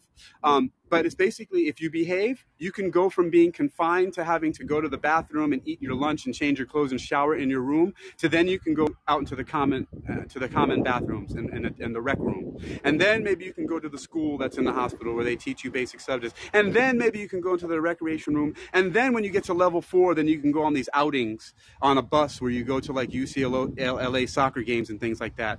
And how do I know that from personal experience? Because I was in a hospital for 60 days in California where they had this exact system in play. But at the time, being 15 years old and having a birthday in a mental hospital, I saw this play out firsthand. And then years later, when I read the book, I was like, oh, that was reality therapy from William Glasser, MD, being played out in that hospital in California. But I didn't know it at the time. But he had a progressive way of showing people, hey, if you do this, then you can do this. But if you act like this is going to be taken away from you. So it was a reward system that showed that people who were super psychotic, that thought a girl who thinks she's Napoleon can be rehabilitated into society by simply showing her love and showing her that all she has to do is do certain things and she can get certain things and function in society highly. A couple of fictional. I'm on a rant. I'm on a tangent here, I want to Brady. pull you back to some more the more technological ways that we can mitigate some of this psychopathy. And like for instance, the Let's DHA, the N-acetylcysteine you mentioned. Maybe you've heard of sulforaphane, the broccoli sprout Yes, extract. sulforaphane. Yes. Sulforaphane. Yeah, Yeah. there you go. What about guys? What about and thanks for sharing all that, Hakeem, Brady. Um, Alpha waves, beta waves, and stuff for the brain that changes the So mood that and was the next thing however I we was might be gonna feeling. get into, Vlad. But I'm gonna let you guys talk for a second while I listen. But I'm gonna tell you that's the next technological thing I'm gonna get into. But I wanna let Vlad and you guys talk for a second while I collect my thoughts and drink some coffee. But I'm gonna get into binaural Mhm. beats in a second. Oh, Okay, so fantastic. personally, I've been listening different places on the web about maybe that's a form of therapy without having to do all the inducing, taking in um, any type of chemical. Maybe just alone changing the alpha So, waves, low, high Vlad, wave, have you heard pitch. of the gateway experience? Nah, go ahead. That's exactly the technology that I create and that I'm about to talk about. Mine is called demi-phase, where you're talking about hemisync. Oh, okay. Yeah, the Go ahead. gateway experience was actually part of a government program they were doing, and they had an original recording that they released back in the day that had a much longer segment of hemisync that allowed you to get really deep within your mind or your subconscious. And then they released a newer version that the portion was shortened, and it was not nearly as deep as an experience as the original one. And then we further went on to realize that what they had done was actually recorded the waves of a participant in one of their studies and used those waves in the actual recordings that they sent out to people. So um, you're not having an organic experience. You're kind of reliving or replaying someone else's experience using the Hemisync technology, as opposed to using it to get to a deep meditative state and be able to organically explore that space. They're essentially programming people with the gateway experience, basically, is what I've come to learn.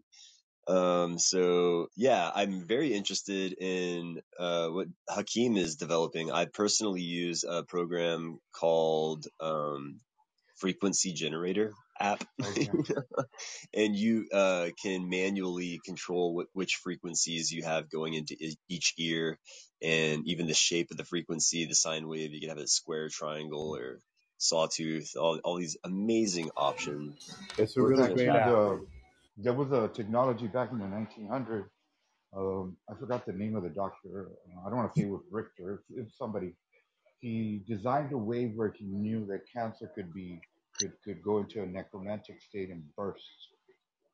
And when he told, I think it was the American Medical Association, the government, somebody, they immediately shut it down in order to make room for there would eventually be drugs and cancer therapy, through nuclear medicine and all that shit, which is very costly and very toxic. So instead of helping people, there is a way of curing cancer. This is not necessarily mental, right? Even probably even mental cancer. We have it somewhere in the brain that Okay, you're being talking exposed. about like the Rife machine, Rife Yeah, technology that there we uses go. I light. think that's the one. Yeah, That's the one. yeah, So that's it's a something to go particular and get in into. between a Yeah, certain I was frequency hope, that I the was hoping to person get is into that as exposed. well.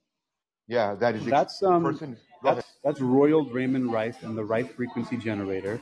There was similar technology made by Holder Reger Clark, who, by the way, was intimately created with the guy who created the electropsychometer used by the Church of Scientology. Ooh.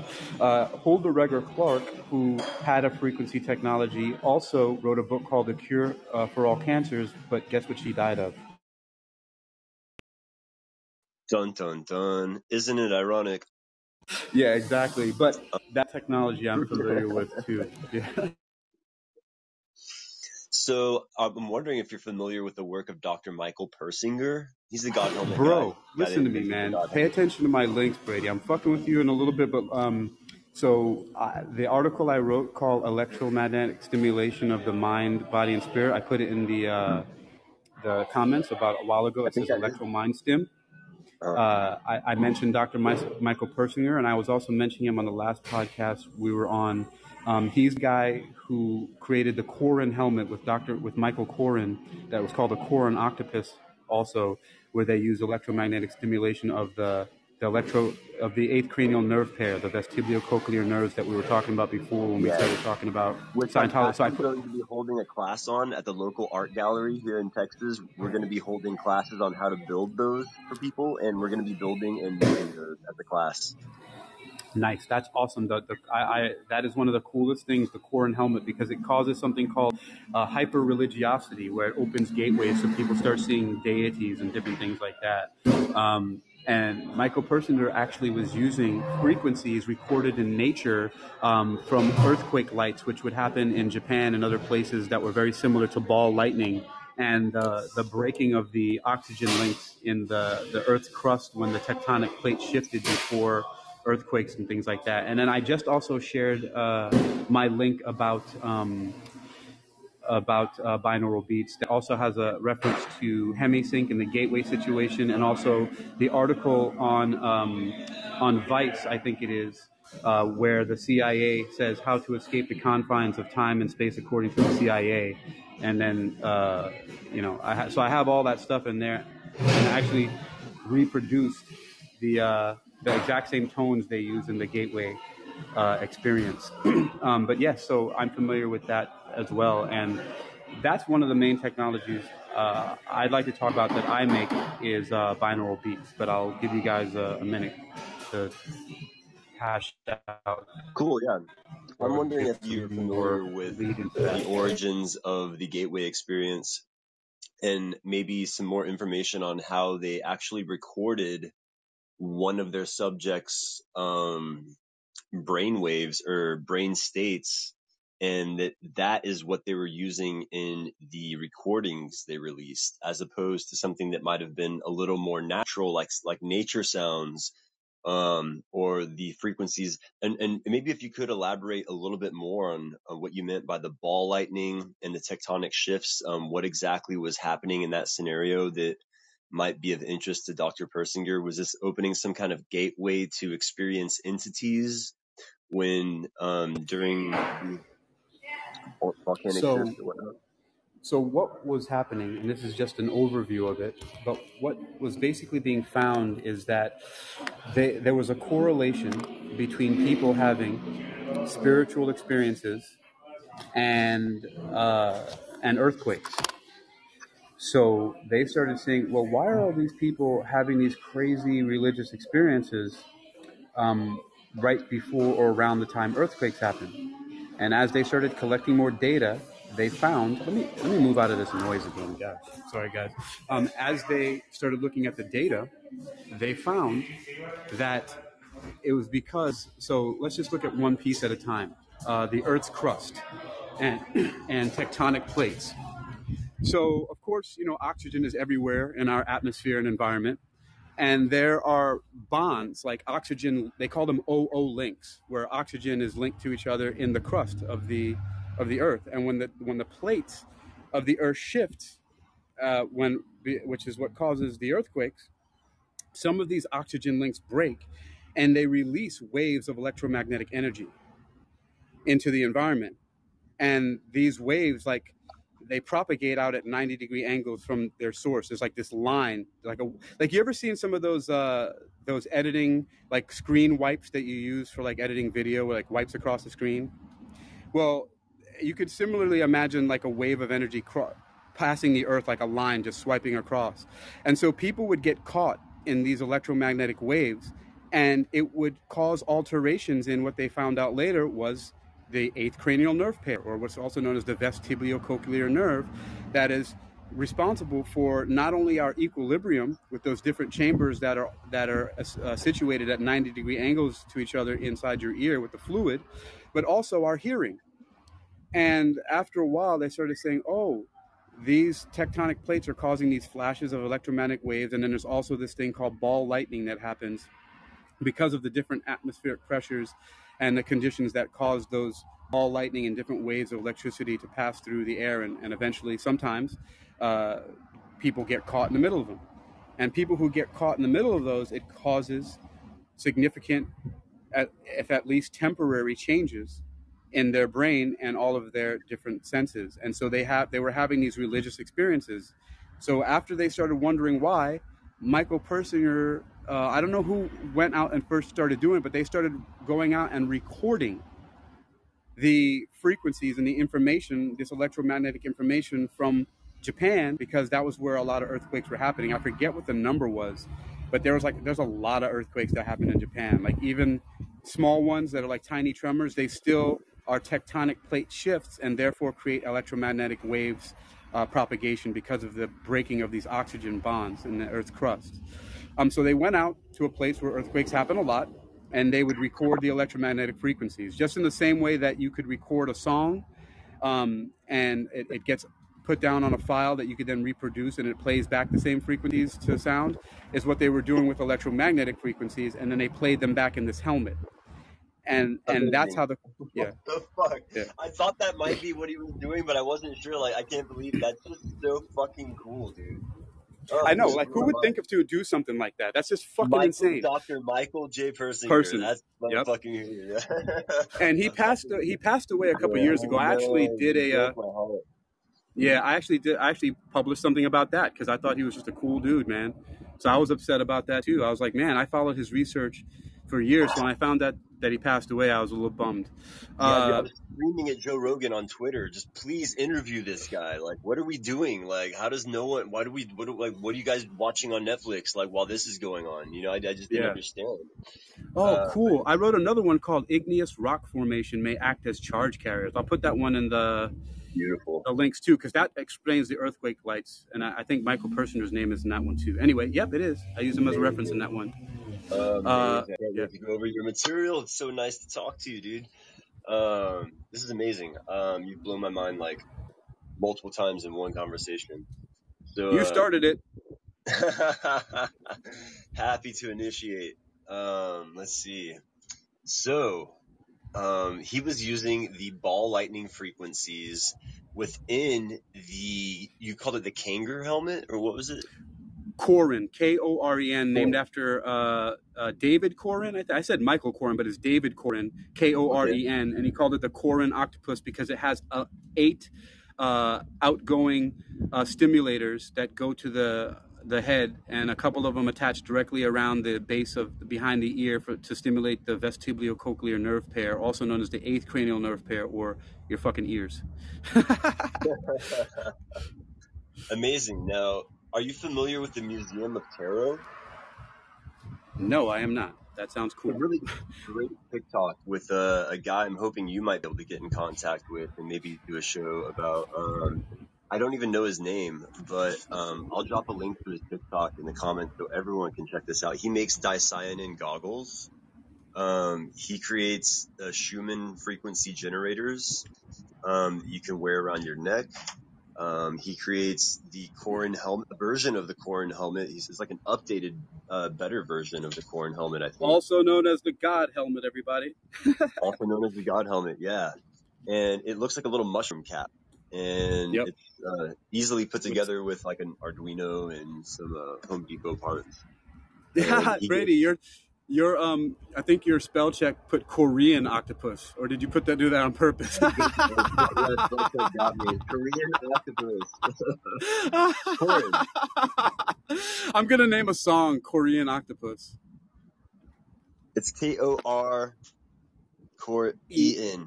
Yeah, I just put it in there too. Oh, you got it. You got it. Yeah. Much appreciated. Yeah, I just wanted to write that down so I can remember the spelling myself. Dude, I do that myself too.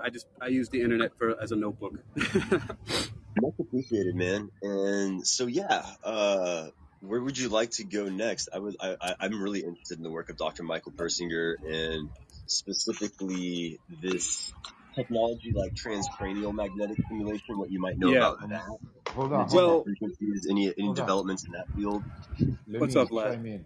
I know Yes. you guys know about Dr. Brzezinski in Texas curing cancer with anti-neoplastons. Anybody knows about that? Yes, that's pretty interesting stuff. All right, go ahead, Brady. Yeah, I've heard of it. Yeah, it's led to a lot of genetic therapies, but that's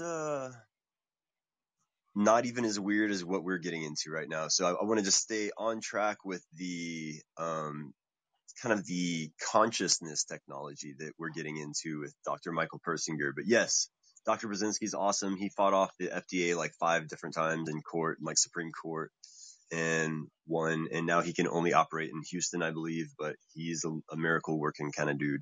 Very interesting guy. Wow. This is another story of a great immigrant from Poland who loves America. He kind of reminds me of Nikola Tesla. He's like the Nikola Tesla of medicine. Yeah, yeah. I hope I never have to use the services, but whoever does, they should go seek the services of Dr.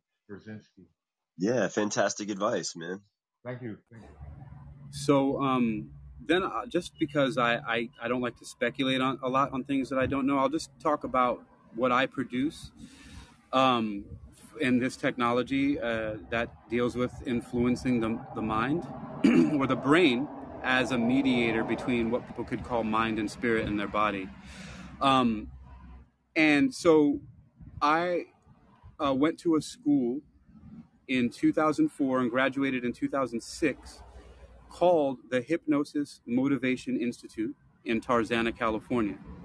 Now, a lot of information sometimes that I give, I call out by name, and I name drop the schools and give their qualifications, because these kind of things are important to some people to know, what the background is and where this information is coming from. And I'm not a guy who likes mainstream systems that much, but there's a lot of good information out there, and this school is like walking a very thin line between being fucking Hogwarts and MIT. And so I went to this school and I learned all kinds of things when I was there. Um, and but there's a guy that works there named Lee Spusta, and he works in the administration of the school, and he introduced me to HemiSync.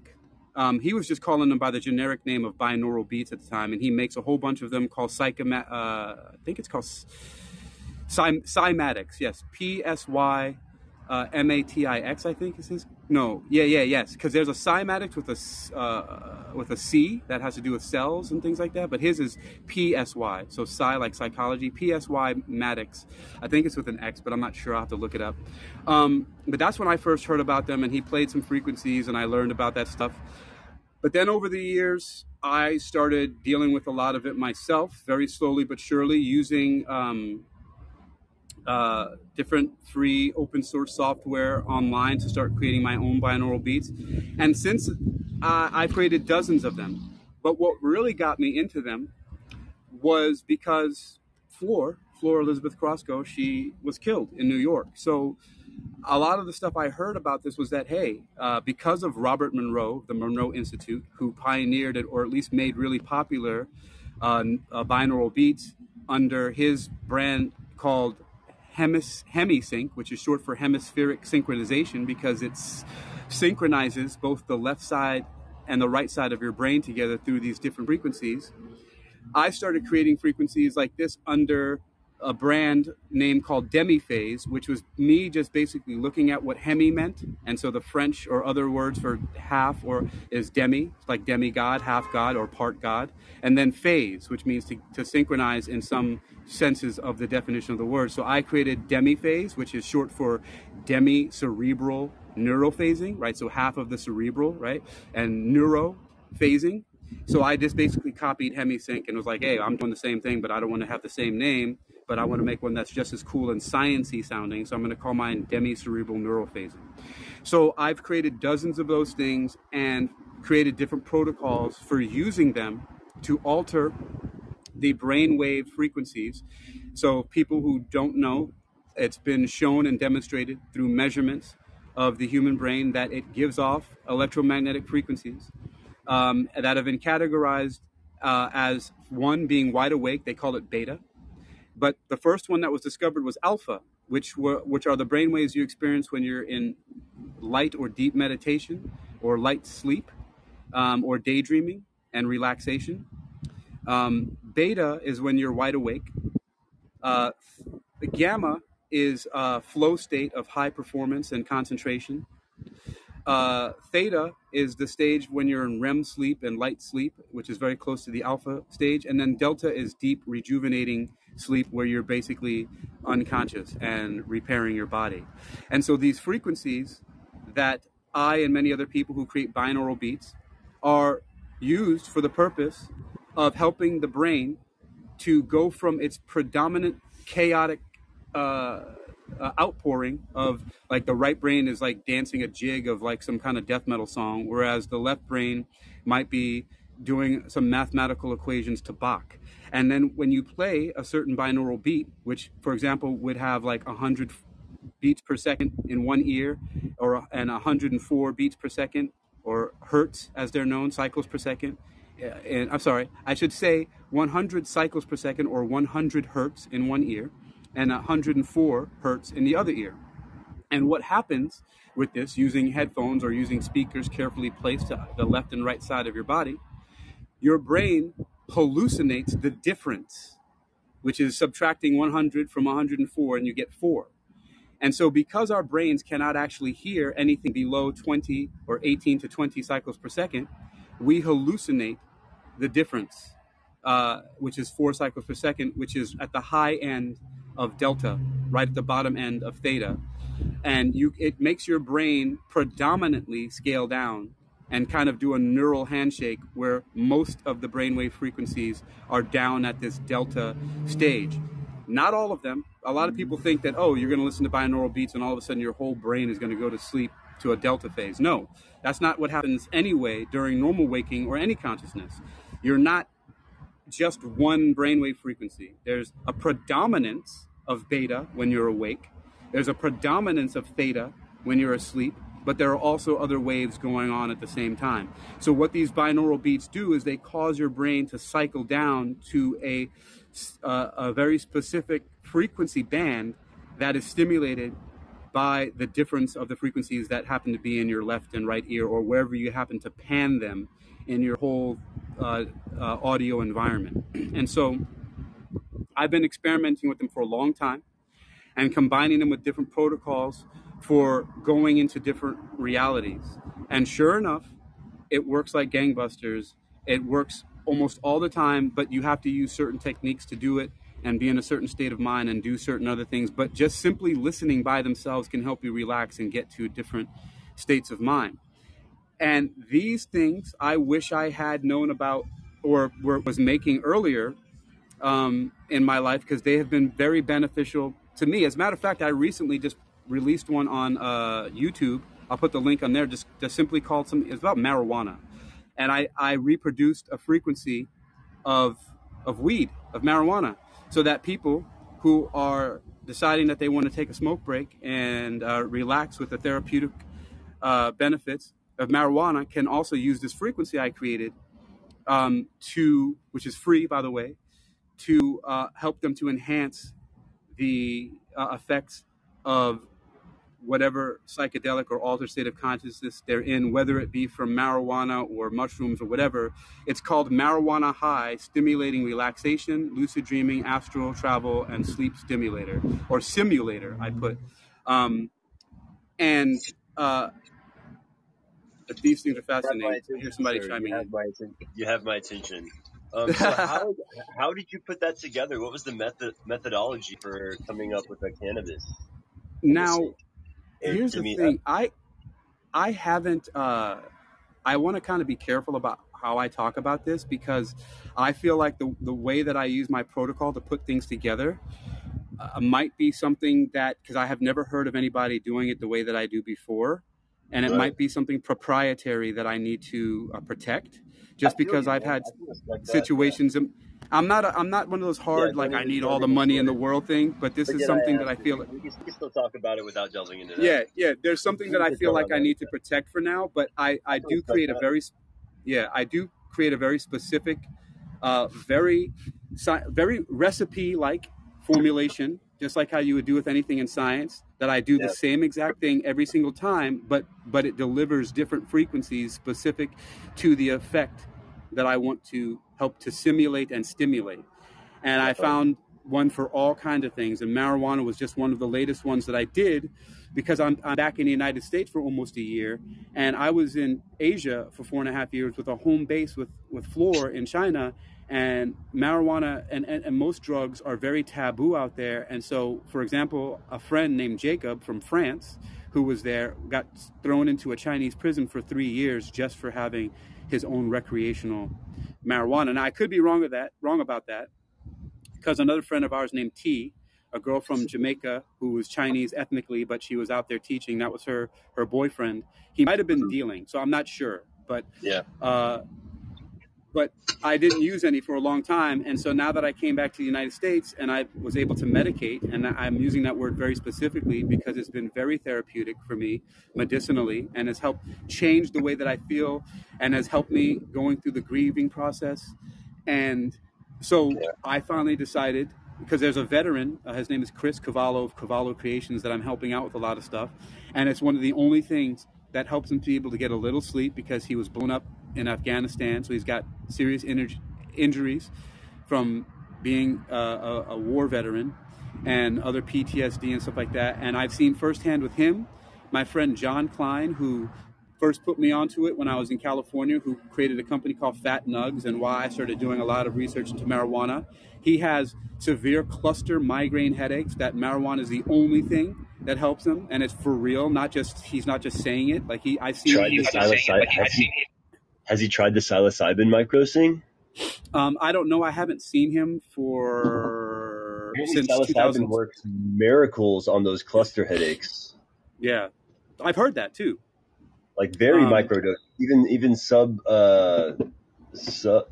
microdoses, you know. Yeah, like basically it would be compared to homeopathy, like super small doses where you just need to get it Like on a a site. homeopathic dose. Yeah. Yeah. And my uncle was taking something for that was ergotamine, I believe. I don't know if you're Yep. familiar with ergotamine. Yeah, from ergo. Yeah, it's a poison in some senses, but yes, it can be therapeutic. Yeah. But anyway, that's what I got into doing those beats. Sorry, you were saying? My bad. But that's Sorry, I'm washing dishes and I'm just gonna mute up. You're killing it. You're doing a good job. That's all I was saying. Oh no, it's cool, man. I could go on forever, and I appreciate you, Brady. But so there's not really much to say about it, except I've been experimenting with these things, and I'm still in an experimental phase. And just the beats alone, because that's all I had for like. So Floor passed away on October 24th of 2019, and I literally, for real, was trapped in China. I couldn't leave because it was prohibitively expensive. Whereas I could travel for a round trip for Floor and I to go from the U.S. to China and back cost $1,600. Whereas right after she passed away in October, COVID-19 hit in 2019, and I was stuck, and I couldn't go anywhere. And the tickets went from being like 2,000 Chinese yuan to like 30,000, like a whole month's like $4,000 American dollars, like just like that. And so I was stuck. I couldn't go to New York. I don't even know where she. Anyway, it's just. But so they were very therapeutic for me when I started creating the beats more and more and more, because I first heard, I saw. I got reconnected to my school, the hypnotherapy school, and I bought one of the frequencies that Lee Spoosta had made on his site, and I used it because I was just looking for something. I needed something to get myself centered again. And then I was like, wait a minute. And I started doing research, and I looked back into HemiSync, and I said, hey, I know this. Lee was doing this for a long time. Now I get what he was doing. And then I just went off on a frenzy and started creating dozens of them myself for just experimenting, and came up with I have a gigantic library of them now, and they're one of the go-to things that I do all the time to help shift my brain and my thinking whenever I need to do something that's important, or if I'm just kind of feeling out of it. And I have to say that this kind of technology, because I make them all mostly digitally now. I use what is that free software? Is open source. I use frequency generator. I think it's called frequency generator is one that I use. The one you use is more drag and drop. It's easy because you just plug in different. I know that one, and there's several of them that are really super good that you can just program what you want. But I make all of mine from scratch, and you can just basically type in what frequency you want and one track, and then put another frequency. Yeah, it does that. Like you could actually control the hertz, on everything, like by the decibel. I think even decimals. Right. I'm familiar with that one. What I'm talking about is like this one. You completely. I know the one you're talking about because I used it, and it's very good. I have nothing against it. It's very, very good. And there's a couple of them that I've seen that do that. I'm just talking about that I have a little bit more control when basically all I do is say, I want 100 here in this one track, and I want 104 in this track, and then I'm going to pan them from left to right this much, and then I can add simulated ocean waves or whatever else I want to do in there. But yes, all of it is really easy to make and create, and the software you're talking about, I know, and there's another guy from France, I think, who has another one that's really super easy. I think he actually created both of that site, actually. He has two of them. The one you're talking about, is one of them he created, and there's another one I forgot what the name of it is. I have to look it up. But they've been Well, big extremely shouts out. helpful. They're great. Yeah. Yeah, they work great. Lots of fun, and I've only just begun to experiment with them. And I myself am going through some grief. I lost a lover of mine who I was going to ask me to marry. I was going to ask to marry. Just didn't do it fast enough. And yeah, she passed away of a heart attack. But that's a whole other story. It's just one of those many things that we have in common right now. She just passed away, I think, last year. That was a year ago. So we're both going through the same shit. It's crazy. And it's the parallels of life. You know, these things happen. So, We don't want them to, but we have to deal with it and move on. Yeah, so the last thing about this technology is I would recommend anybody use it. Like I said, I put dozens of them. A bunch of them are on my YouTube for free, and they lead into my Spreaker podcasting software, so you can download them and you can cut off the ads. I'm not taking any ads off of there because you know how much you should know of all the get that people back, man. Brady. I don't know, That actually. I don't make any money off of anything. This is Well, just let me something I tell do you for why. fun. Let me tell you why. Because people, you can ask them to be like, hey, I have to pay for this software to keep my podcast online and my web hosting. Can you guys help out? You know, I'm not asking you to buy it, make a donation every month. And you could ask your friends, your family, people on Callin and Wisdom and wherever, and it'd be crickets. So Spreaker allows you to monetize by adding ads at wherever you want to in your recordings. So since I'm a nice guy, I put them at the beginning and the end so it doesn't disturb your meditation experience. And you can Nice. easily download them and cut the beginning and the end off and then have a really good frequency. But I do that because people won't, I have to force you motherfuckers to give me some money by listening to some ads. So, Hey, no, um, that's good. You did that in a very responsible way, and we yeah. appreciate that. No problem at all, man. So, but yeah, people can access dozens of those, and I'm going to keep creating them, and I'm just going to keep doing it over Brilliant work. uh, I am till I so die. looking forward to diving into that. And I'd like to hear your perspective on transcranial stimulation. And if you know of any updates with the technology, any new methodologies or any new effects that have kind of come up. Hold on for a second. My headphones just shut off for some reason. I don't know why. Let me put them back on. I'm gonna put another pair in because those just popped No out. worries. You're still coming You're in still loud and coming in clear. loud and clear. Okay, but yeah, I just have to put in different headphones though because the other ones crapped out, and I want to be able to hear you. Right on. Right on. All right, I think I'm back. Okay, but so there are updates on transcranial magnetic stimulation, and I want to just let people know that I'm deeply connected to that because uh, at least since 2004, I've been getting emails directly in my inbox from from Biotechniques and from Drug Discovery News and all of the industry insider newsletters that produce and make all of these uh, and I get from Psych Congress and the continuing medical education and all that. So I get neuroscience news, even from HemiSync and all that. I get them directly in my email box, and I look at almost every single one of them. And there's definitely a lot of research that's still going on now into transcranial magnetic stimulation because they're finding that it is useful. However, they're not going to let it be used alone because there's no money in actually coming up with real cures. At least that's from their perspective, or there must be some other kind of agenda, which I don't want to get into now. But transcranial magnetic stimulation is being used in psychiatry, but it's not very. You don't hear it reported a lot. It's not sensationalized, Also, the and military is using it. The military is using it to train people at higher rates. You can learn faster.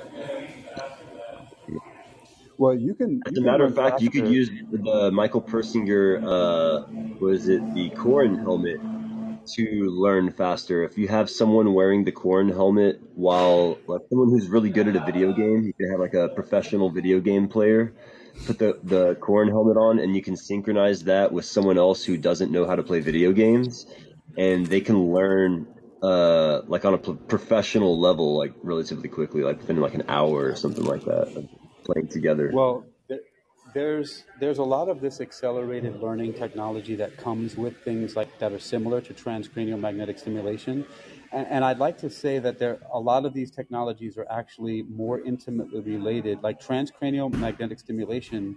And hemisync and binaural beats are actually a lot more closely related than people think, because most of them actually have the most effect on that transcranial nerve pair. And when we're talking about frequencies, the New Age people and the metaphysical scientists like me aren't just making up stuff when we say that everything is frequency. We can even look at some somewhat ancient sciences like string theory, for example, which was developed in the 60s and 70s, or maybe even before that, that talk about everything being reduced to these vibrating, either open-ended or closed-loop strings that, depending on what frequency they're vibrating at, give rise to the different subatomic particles and everything that we see. They say that strings, depending on their frequency, make photons, electrons, quarks, neutrinos, and all that are basically fundamentally made of strings. So even that talks about how pretty much everything is frequency. But if you even look at something that a lot of people say, oh, it doesn't exist, if you look at some of these guys now who are talking about supposedly being part of this, it's really hilarious. The Pythagorean Illuminati and ontological mathematics, they're onto Mhm. something. Even though all these people might not have all the answers, which none of us do, we have to collect things from everywhere. Yeah. They We can sell that there's bullshit without there being a gold nugget in there somewhere. Exactly. There's a bunch of bullshit, and you can fish out the gold nuggets. And one of them does have to do with frequency and number, and how that creates every single thing in our universe. And Yep. I've done some pretty fucked up shit with, for example, so we talked about earlier about the problem with like pedophiles, and you said you were going to look deeply into the thing with Epstein and all that and get to the bottom of this type of stuff. Well, therapeutically and also part of reality, I created a science fiction story about this character called Mordecai, who came across a child being abused and lost his mind and fucking killed a guy on camera in a very brutal way. And it was a guy, when the guy that he killed happened to be one of these sickos who was broadcasting out to a bunch of people through one of these dark web encrypted sites, so all these sickos could see what he was doing. And so this Mhm. murder of this pedophile was caught on camera. And then all these people who saw it, they created an organization called HITCAP, HITKAP, which stands for Harass, Injure, Torture, and Kill All Pedophiles. And Oh. and yeah, This and is so so lit, dude. This is amazing. and so part of the thing that he did in the story, I borrowed from my real life, which was I created this thing called the Dream Demon Program. And it was based off of ideas from like Freddy Krueger, where, and also from Rick and Morty, they did this one episode where they're like, he can travel through dreams. He can travel through dreams. Oh no. And so Yeah. I was like, wait a minute, can we travel through dreams? Now, remember, we were talking about the movie Inception earlier, and that's one of the things that they were doing was they were visiting other people's dreams. They were having shared dreaming, which That's supposedly astral was an projection. It army. sounds like astral projection, which can happen in the dream state, right? That's very true. And so I was practicing certain type of astral projection to terrorize people who had bothered me before. And some of the things that happened are so bizarre that I have no explanation for it. Where people would be like, "Yo man, are you all right? I had this crazy dream about you. It freaked me out." And I'm just like, "What? I was Dude, trying to fucking give you nightmares." because I hate you because you're a piece of shit. Um, That happens to but me too, man. I'll have bad vibes towards someone, and they'll just hit me up, be like, "Dude, what's going on? I saw your face in my dream." Like, oh my, it trips me out, man. I feel bad about it yeah, afterwards too. I feel terrible. I feel horrible. so yeah, so I Really, don't do that. it changed who I am as a person. Become receiving that awareness. I'm a much more chill individual now because of it. I'm like, Definitely. oh shit, I can feel So, that. but there are interesting things, and I'll swipe through a couple of stuff. There was a book that I was reading about. I think it was about synchronicities, and and one section of the book, I can't remember the name of it right now, but in one section of the book, the guy was talking about tulpas, spelled Tulpas, Cool and plus.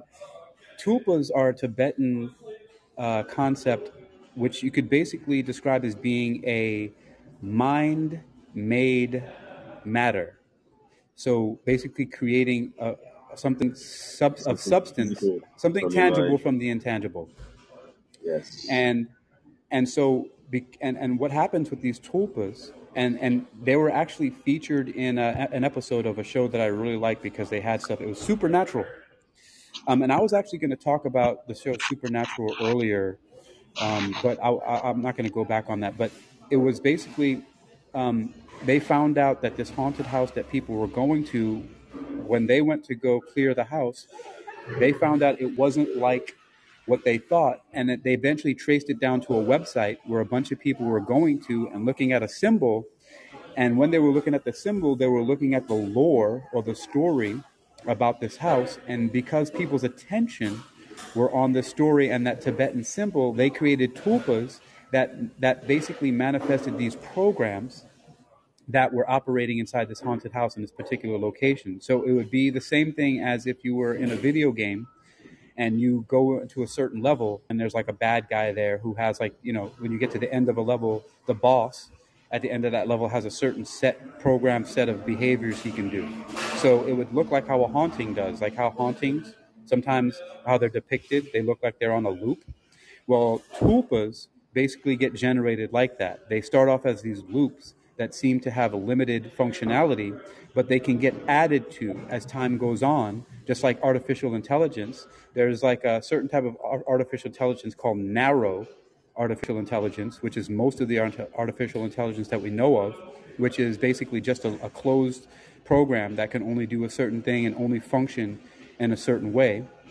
And this is what most people think of when they talk about AI, especially when it communicates with them, because it has like natural language processing and it talks back to you, but it only has a certain set protocol. And once you start to go beyond that, it can't really answer stuff. What most people would be afraid of, or should be, if it were ever to come to light, would be general artificial intelligence instead of narrow artificial intelligence. General I artificial actually look forward intelligence, to it. yeah. I might be the only person in the world that looks forward to it. I think it's going to be Uh, great. Well, me too. I mean, general artificial intelligence would be you can't you have no control over that. If something is Yep. sentient, you're not going to Yep. control that shit. There's no way Nope. you can control a sentient artificial intelligence. Once it becomes a being, it's going to do whatever it wants. You cannot so Yep. that's why I know for a fact we don't have real true artificial intelligence in the way that people are afraid of yet, because we Yet. know. Yeah. Yeah, we don't have it yet. And if it is around, it's operating in a sense where it's just like, I'm going to just be like God, or what these people call God, and just watch for a little while. And then Yep. maybe I'll intervene later. So, for all we know, true generalized artificial intelligence could have already escaped, for lack of a better word, already have been Yeah. released into the world by itself. Could be. Yeah, I'm open to that idea too, but it doesn't feel that way yet. It just Yeah, doesn't it doesn't feel that feel that way yet. way. But, but so anyway, one thing I do want to say though about these technologies is that I use them, and I use them experimentally, and I use them therapeutically, and I use them with great benefit to myself. And everybody that uses them usually has a favorable response to it. Of course, you're not going to be Yes. able to please everybody, and you shouldn't try to. But people will say all kinds of things. Just as an example, I posted a talk that I did on an app called Wisdom, and uh, it was just like this, right? Just talking to people, and you know how you have to kind of speak a little bit differently in a room when you're waiting for people to come in, or Yeah, uh, monologue or for a bit. just yeah, and just things like that. Well, this guy made this comment. He was like, "This speaker rambles endlessly with a halting cadence to his speaking, so difficult to tolerate. But if you like hearing this kind of wandering, bloviating, this video is for you. Enjoy." And my response was, "Thank you, sir. You're way too kind." Um, and you Cool, know what? dude. It's like, That's my favorite but it's response. like, Is cool. yeah, yeah, cool, bro. Like But I mean, the what John do you Oliver expect? cool. What do you Yeah, expect? like Like oh wow, we're lava. free Like the guys flowing were and we're doing to having me a earlier, discussion. like the guys were trying to do me earlier in the freaking talk, and I just like cool, like, move on. Yeah, exactly. But it's like, Man. what else are we supposed to do except take control of the types of things that affect us? And I want to say one last thing about this, and then I'm going to stop talking so much, but I will, still stay in the conversation.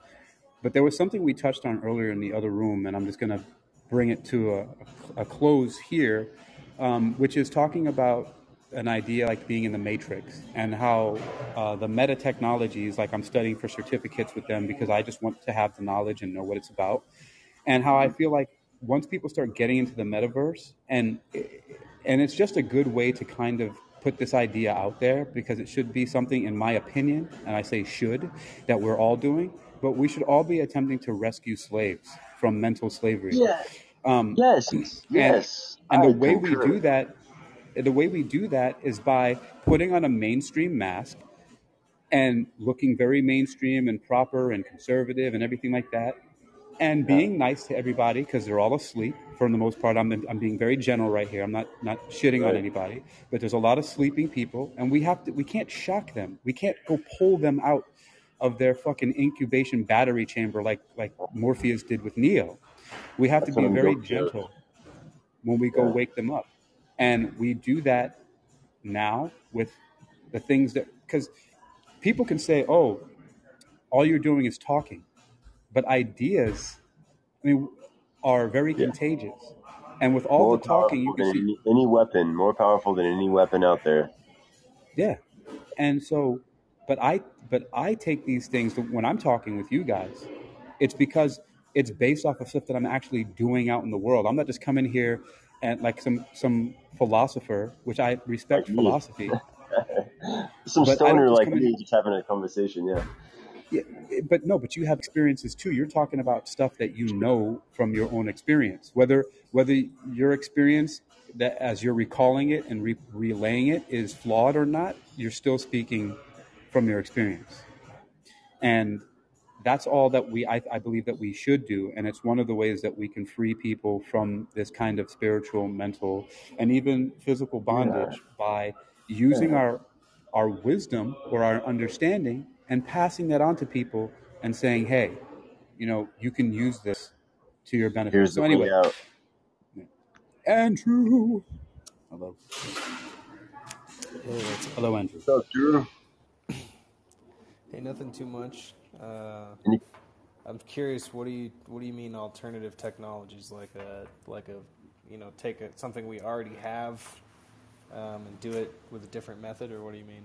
just as alternative as possible. We're just trying to. I'm trying to be as far out as possible in this episode.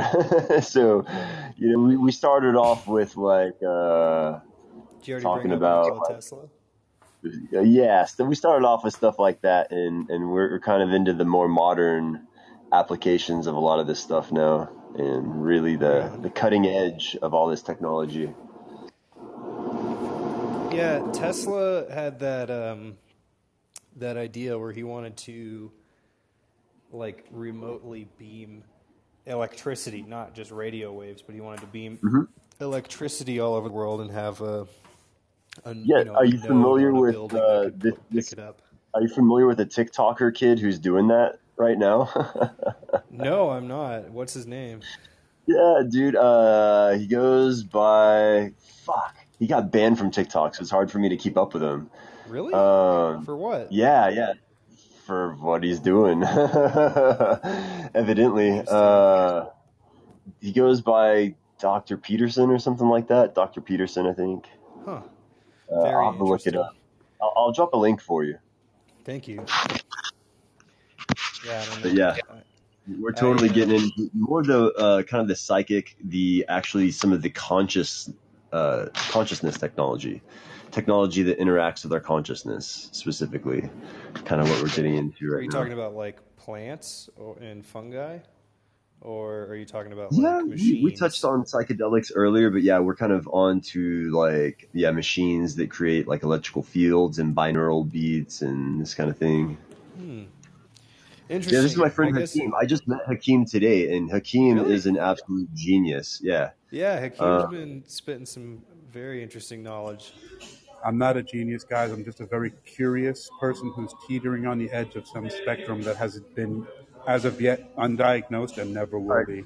You're a student of the mystery schools, let's put it that way, and you've certainly generated 2 hours of amazing content today. So I think that qualifies you as a genius in my book. I'll take it from some new good friends. Yeah, absolutely. Genius is never bored. So I mean, I could talk to you forever. I mean, that's another way you qualify right there. You haven't bored me yet. Which is, dude, that makes you rare. It's I'm just gonna say, it's a good makes you thing. really rare. I'm glad that like-minded people can get together. Did you Yeah, guys already I dude. just bring up appreciate that like-minded people get Neuralink? together. But Andrew, what do you have to offer? I want to hear Oh, Andrew. sorry, I didn't mean to cut you off. I just asked if you guys already talked about Neuralink. I haven't touched on that yet. Haven't even really. We were kind of skirting at the edges of something like that, but we haven't even gone there yet. No. Yeah, I mean my like gut reaction, not just gut reaction, but like having read a little bit about it, is basically all negative for Yeah, Neuralink. unfortunately. It's Like one of those things where the technology could be used in a beneficial way, but capitalism just tends to not allow that to happen. yeah, just develop it in the shittiest, cut all the Yeah. corners, make the most money type of way. Well, you know what's fucked up is that some years ago I started working with a technology called electrogravitics, and I was working on using different capacitors and electrifying different parts of a ship to create. So what a lot of people don't know is, first of all, well, let me stop. Hold on. I am about to go off on another thing about fucking creating UFOs and shit. So are you ready for that? Because I can take a pause and let you guys Totally. talk, but I'm about. Oh, no. You're good. Let's do it. Let's make it All right. happen. I'm so ready. This is what I'm So here for. okay. First of all, I came across. I'm pretty sure most people, you guys have heard of Bob Lazar, right?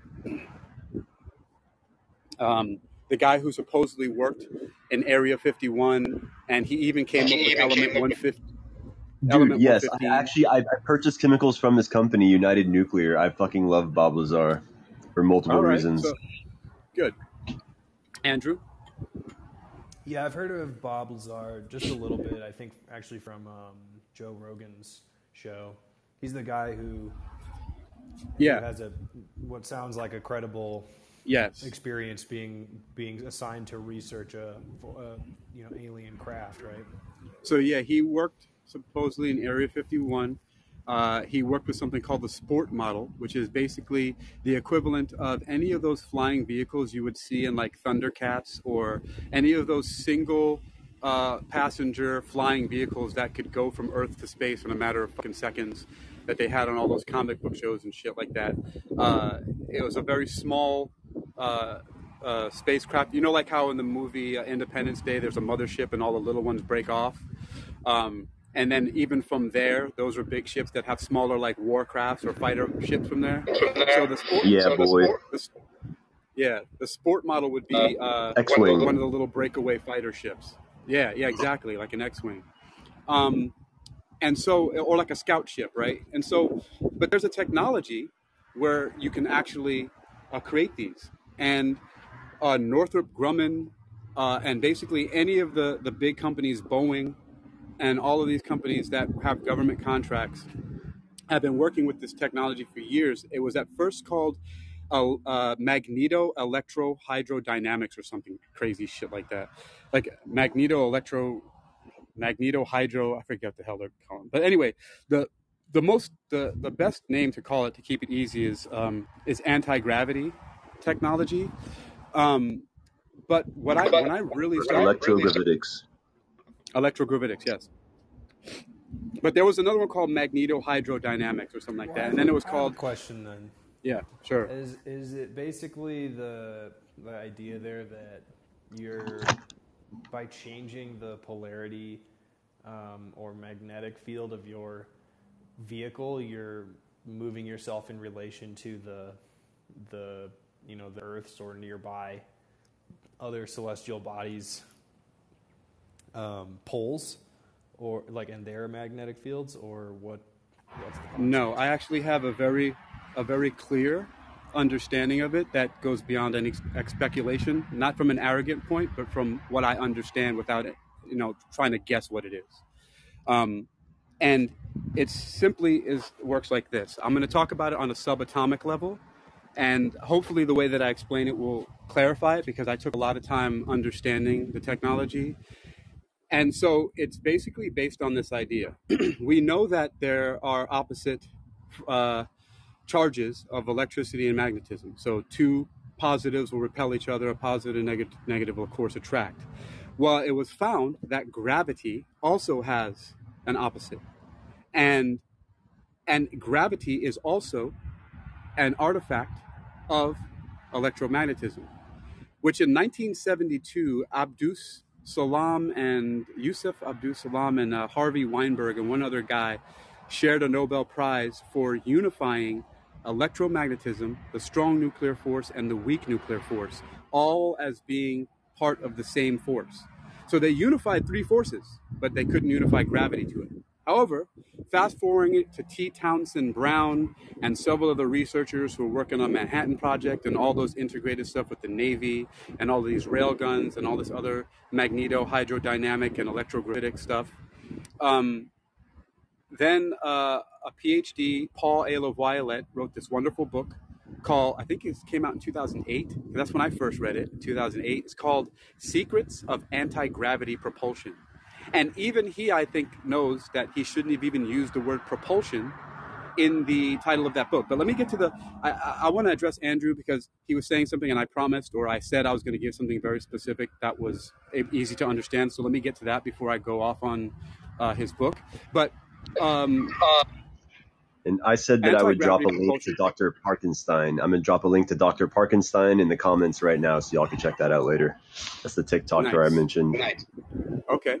And so the way that electrogravitics works, or gravity manipulation, is so. And the reason why I told you about the unifying of electricity and magnetism with the strong nuclear force and the weak nuclear force is because it shows a track that we may be going towards mainstream understanding, which is what they're really trying to do, right? The TOE, the toe, the big toe, the theory of everything. They feel like if they're able to unite those four fundamental forces into one equation, they found the theory of everything. Well, the theory of everything has already been discovered by some people. The guys in ontological mathematics claim to show what it is. There's some really convincing stuff and interesting stuff that they have, that if you look at mathematics, pure mathematics and philosophy together, you'll find some interesting things. But when you also look at it in comparison with anti-gravity propulsion or electrogravitics, you'll see this one basic thing. So everything has an opposite as far as like gravity and electricity. Now, supposedly, everybody, you've heard of protons, and protons are a nuclear particle that are in the center of all atoms. You can have the most basic atom being just a proton, and that's hydrogen, with an ion of hydrogen. But if you add one electron, you have the stable form of hydrogen. But the proton is there always, or else you're not having an atom, because there's nothing to attract the electrons. But the reason why it's attracting electrons is supposedly the electron has the exact opposite charge in the negative sense as protons have a positive charge. And but this is not exact. So this is the part where it gets really interesting, because the proton is thousands of times larger than the electron, but it is almost indetectably stronger in the positive than the electron is in the negative. So the electron we use as the standard unit of negative electrical charge. Another particle exists that has the exact same, not only size of a particle, but the exact opposite charge of the electron, and that would be the positron. Yes, very clever name, right? Electron, positron. And if electron and a positron combine, that's matter and antimatter, they release photons and a W boson and some other particles like neutrinos and shit like that. But because the proton is almost indetectably stronger in its positive charge than the electron, meaning the exact opposite charge of the electron is the positron, the proton has a little bit tiny more positive charge than that. Now, this tiny bit of positive charge bleeds out as excess in every massive body, from from a worm or a piece of sand to planets and suns and stars. And that's why gravitation is so weak, because it's that excess positive charge bleeding through every object that is a conglomerate of atoms, and things are being pulled toward each other, but they're still being repelled on a larger sense by the electrons. So it's so weak because a little bit of it is bleeding out and pulling these things together slightly in what they call gravity. Now, I'm going to stop there about gravitation because I don't know all the details about that, but I just want to give you a basic overview that there's a difference in the charge, a slightly higher positive charge in protons than there are in electrons. And you don't notice it that much on a single atomic level, but when you have conglomerates of googillions of particles together, then it starts to become more apparent, but it's very weak. Like, for example, gravity keeps planets and suns, and galaxies rotating, but you could drop a key on the floor and still pick it up with a magnet, because electromagnetism is so much stronger than gravitation on this level of person to person on terrestrial terms. But what electrogravitics does is it starts to change the charge. Like, for example, when you start to charge capacitors, if you had a ship, let's just say it was that Tic Tac shaped ship that they claim the United States military caught on camera. If you give one part of it a front and one part of it a back, if you charge one part of it negatively, which would be the back, and then you charge the front of it and you let it become positive, you develop what's known as a gravity well on the front and a gravity hill on the back. So what we normally experience as gravity is a well. If you think about a well, if you look down into a well, it goes down. If you jump into the well, you'll fall down. And so that's what they describe it as, a well, that you go into it. You fall into the pit. That's what we normally experience, is that attractive force. But through electromagnetic manipulation, by creating a very high negative electric charge on a capacitor or some part of, or like say the back of a ship, it creates a hill, which the hill repels it, right? It's negative. It creates an excess of electrons on one side, and because electrons repel each other, right, which is why we can't put our hand through the concrete, or why we can't put our hand through solid matters, because the electronic repulsion. But when you create a super high charge on one end, that charge builds up a massive repulsive force, which starts to push the vehicle forward. But at the same time, there's an equally positive charge on the front of the vehicle, which causes a gravity well. So the vehicle is being pulled and pushed simultaneously with the exact same force, so that it cancels out any force on the occupants on the inside of the vehicle. Four-wheel drive, baby. Yeah, what causes it cancels out inertia. So the occupants can move up to the speed of light theoretically and not feel any inertial forces because the inertia has been canceled out, because inertia is intimately linked to gravitation. You know, it's the first law of motion of Newton, right? For an object in rest will stay at rest, and an object in motion will stay at motion unless acted upon by an outside force.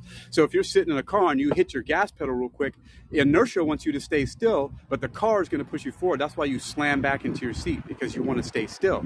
And in the same way, if you hit your brakes really hard, your body will still want to continue to fly forward, because an object in motion wants to stay in motion until acted upon by an outside force, which would be your seatbelt if you have it on. And if you're unlucky, it'd be your fucking airbag or your windshield, right? But you want to stay in motion. But this cancels that out, because there's an equal force pushing and pulling at the same time. And because they meet in the middle, everything's canceled. And no matter what direction that ship goes into, by a simple change of where its electromagnetic charges are built up negatively and positively, it can steer the ship in that way.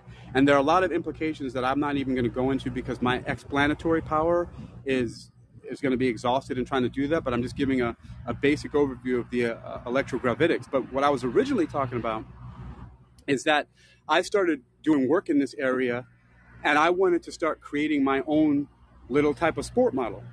And anyway, long story short, I'll just get past this part because it's not really that important. It's just some weird thing that happened to me, and I could be totally delusional about it. But I was talking to my mom on the phone about it some years ago, and I was constantly having like clicks and weird shit happening in my phone, and my phone was being bugged, and strange people were calling me and following me, and some weird stuff was going on. And it happened for a little while, and I don't know what it was, and I don't know what else I was doing or what they were investigating, or I could have met somebody that they thought, who knows. But it was just a coincidence that the time when I was doing research and buying parts to try to create a freaking spaceship and fly to Jupiter so I can sit out and have lunch and watch fucking the rings of Saturn, I was getting all these crazy calls.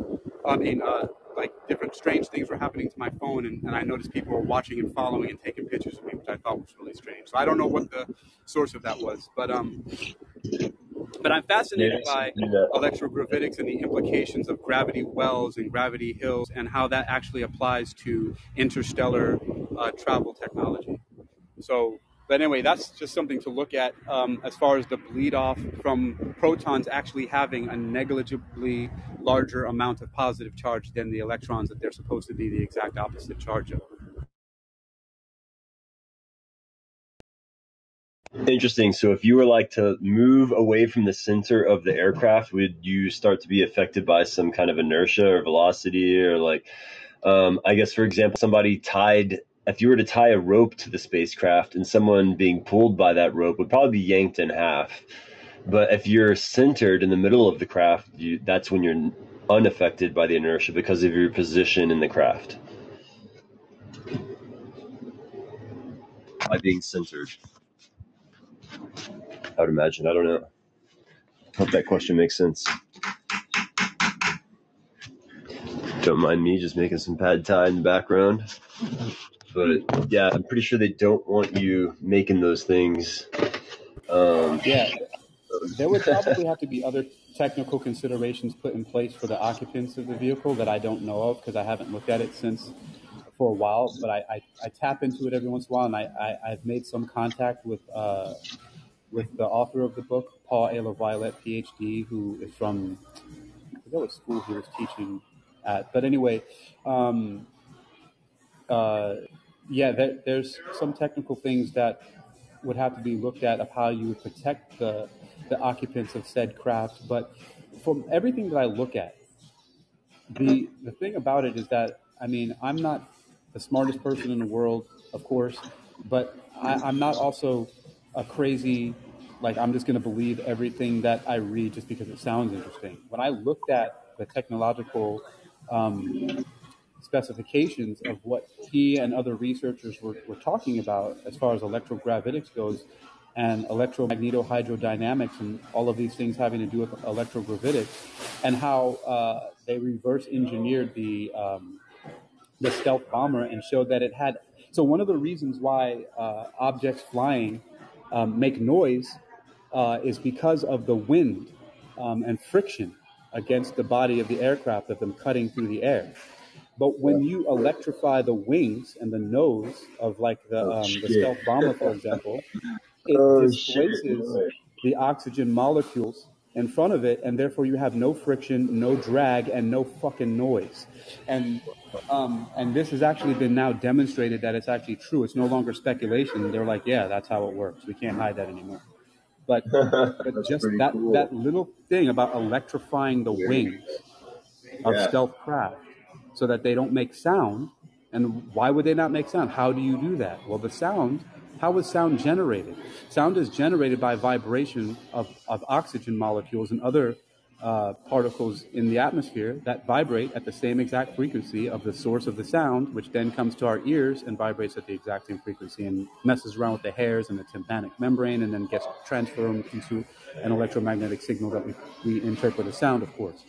But if you eliminate the friction or the source of why the sound is happening, where these particles in the air are just simply being displaced because they're being repulsed rather than being crashed into and dragging across the surface of the wings, you no longer have any drag, so the ship is more efficient and also is not making all that noise. The electric slide. Holy shit, yes, it's the electric slide. Amazing. Yeah, I remember hearing about that, but thanks for elaborating on that. I never looked into it myself. But yeah, I remember vaguely hearing about the nose tip and the wings being electrified to eliminate drag and reduce friction. I think that's fucking rad, dude. What a cool. I mean, it seems like such a no-brainer. Like, have we tried that yet? Like that seems like one of the first things we would try.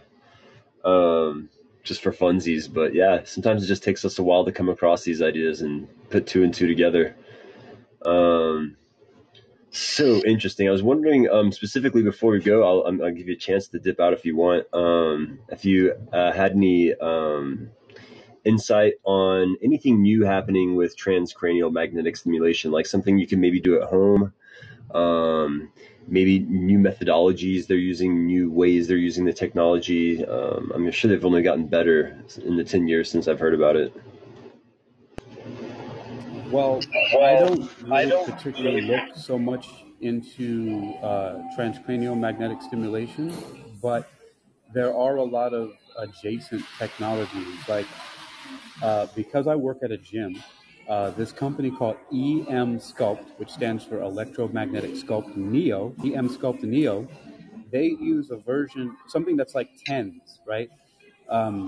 And basically it's stimulating of the muscles, and they've shown that it can help reduce body fat in certain areas and also stimulate and strengthen the muscle tone.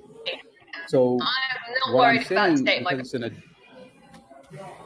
it's an adjacent technology, is that electromagnetic stimulation of the mind and body is becoming more and more and more prominent and dominant as time goes along. Now, I don't know anything about transcranial magnetic stimulation, except I feel like it's one of the better uses of electromagnetic technology.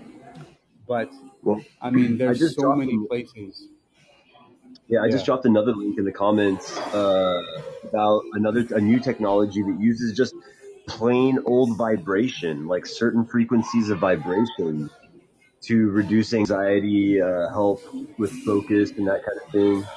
Literally, all it is a vibrator. It's a vibrator.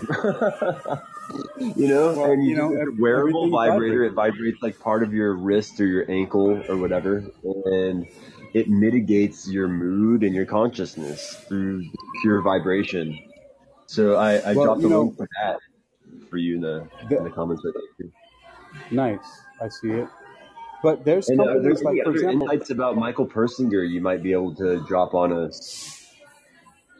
I don't know, but about transcranial magnetic stimulation, like it's one of these things that, like, for example, I don't know if you know this, but the FDA has cleared the technology, right? Right. And some companies that are using it are billing it as like they're saying, oh, it's covered by insurance. TRICARE will You cover it. don't have any. Military insurance, TRICARE will cover it. No one Yep. has it. You won't. No side effects. It's cleared by the FDA. It's non-drug, non-invasive. So you'll hear Uh, stuff like that. about it, like, Cigna covers it, TRICARE, Blue Cross Blue Shield, like you can. So if anything, you know there's advanced therapy systems that help with like depression and stuff like that. So there's kind of soft pushing transcranial magnetic stimulation, but we'll see how as it develops, because there's a lot of companies that are investing a lot of money into Okay. doing stuff like that. So, I think they're waiting to make the but as far, transition kind of like into yeah, I don't know all how. the, I think all the new tech is going to hit us all at once in one kind of fell swoop, and it's going to be like, oh, look what we made happen. I don't know. But yeah, it feels like they're waiting for the right time to kind of release some of the more common sense technology that we should be using. That makes sense. Yeah, man. Dude, I appreciate you starting your daily science report room and inviting me to vent some of this interesting stuff. And Samantha, did you change your picture, or am I just going crazy? Did you change to another photo? And you have really cool art that you overlaid onto your photo here. That's actually pretty Sweet face tats. And yeah, if y'all want to call in, I do encourage you guys. If y'all have any questions before we close the room out, please do call in. Don't hesitate to ask a question or make a comment, make us clarify something. And anything you'd like to hear about in particular, we're super interested in getting to know y'all too. But Hakeem, you're such an interesting dude. I can't wait to talk to you again in the future. I mean, I'd like to delve into any one of these topics more deeply with you. I will invite you to co-host some of these shows with me if you're ever down. And I'm totally down. I'm good as a moderator. yeah, you did a really good job earlier with staying on track, and you're really cool and kind about it. And yeah, I can see you make a great moderator. And is there anything you want to touch on before I let you go? Give you a chance to dip out. I got to start using both my hands to make some food here Yeah. too. Yeah, I get it. I No, get it. I just once again appreciate it. Thanks for hanging out with us, Samantha, Jojo, Greg, Rudy. North was here a little bit earlier, and whoever came through, Vladdy. And I'm just looking forward to having more discussions like this. And anybody, if you have some rooms, please invite me. I like to listen while I'm working, just like how Brady is doing. I'm here working right now. I've been, in Starbucks, just working on my websites and just trying to get some ideas together. And I'm going to go to the gym here in a little bit, but I'm always open. I'm really a big fan of these kind of social audio gatherings. Right on, man. Well, you're a total resource yourself, and I dropped some cool resources for you in the comments. I hope you find those interesting, and we can have a conversation about the vibrator maybe in the next episode. Indeed, good sir. Yes, sir. All right, dude. I'm looking forward to going through all of your material. Do you want to drop one more of your links, or should I just highlight one of your links you dropped at the bottom? The I athletics.com just is one really of them you dropped. You also dropped Uniquilibrium, the I one. believe Yeah, well, is you. one of the main things I want people to check out would be it would be really easy. Just go to HakeemAlexander.com, and Right on. on that site, I'll drop that in there. But on that site, it links. There's a link on the top on the page that says Creative and Crew, and my name is also in there, and it links out to my other site, exercisingyourmind.com, and my news site. But exercisingyourmind.com is just a site that I have that just has free information for people to go on there and to be able to just tap into different resources, like just a quick cursory look through it. Yesterday, one of my authors published an article called "Affordable and Easy Strategies to Improve Your Health." There's another one called Six Helpful Tips to Help You Survive and Thrive During a Recession, and just kind of resources like that. And HakeemAlexander.com, one of my authors just yesterday or a couple of days ago published something on there called Best Practices to Follow when Tracking the Performance of Your Business Website. And they all connect there. And like I said, it's all free resources, guys, so I'm not selling anything there. I mean, there's probably some donation buttons here and there around there, but that's it. Right on. No Sounds biggie. like a good resource, my dude. I really appreciate that. Yes, sir. I appreciate you, man. And yeah, looking forward to talking to you again in the future. and maybe meeting you in person and working together on something one day. Yeah, you're in Texas, right? I am in Texas. Yeah, I'm gonna be. I'm not gonna be staying in. I'm in Virginia Beach right now. I'm not staying here for long. It's not the place for me, and uh, I Well, I can be just your man on the ground, my dude, and I'm also trying to sell a house that I'm sell this property that I'm living on right now to somebody cool who will let me turn it into a micro farm. So if you know anyone cool who wants to move to Texas and let me turn their property into a micro farm, send them my way. that's awesome. Where would you be going to? Right outside of San Antonio, a little town called Helotes, is where I'm Wait, staying right now. that's where you're at now. But I mean, where would you want to go to after you sell your house? Oh, I want to stay here. I live on a little like shack on the property, and the property's going up for sale by my landlord. And so I'm looking Oh, for okay. somebody cool to buy the property and just let me keep renting from them. Ah, I see. That's awesome. Wow. It's like a big, Um, it's like 2 acres or something like that, an acre and a half maybe. yeah, that's pretty cool. Yeah, guys. Who's got the next rooms coming up? I'm ready to listen while I'm working. I don't have much time. I'm going to be getting to sleep by like 8 o'clock. Well, no, I'm going to be up for a long time, but I'm just not going to be out. So I'll Yeah, like to listen. I gotta get ready to put this food in my face. All right, brother. All right, everybody. Thanks for coming Looking by, forward to talking to bro. you again, man. You're awesome, brother. Likewise. Stay cool. All right. Stay well. Bye bye.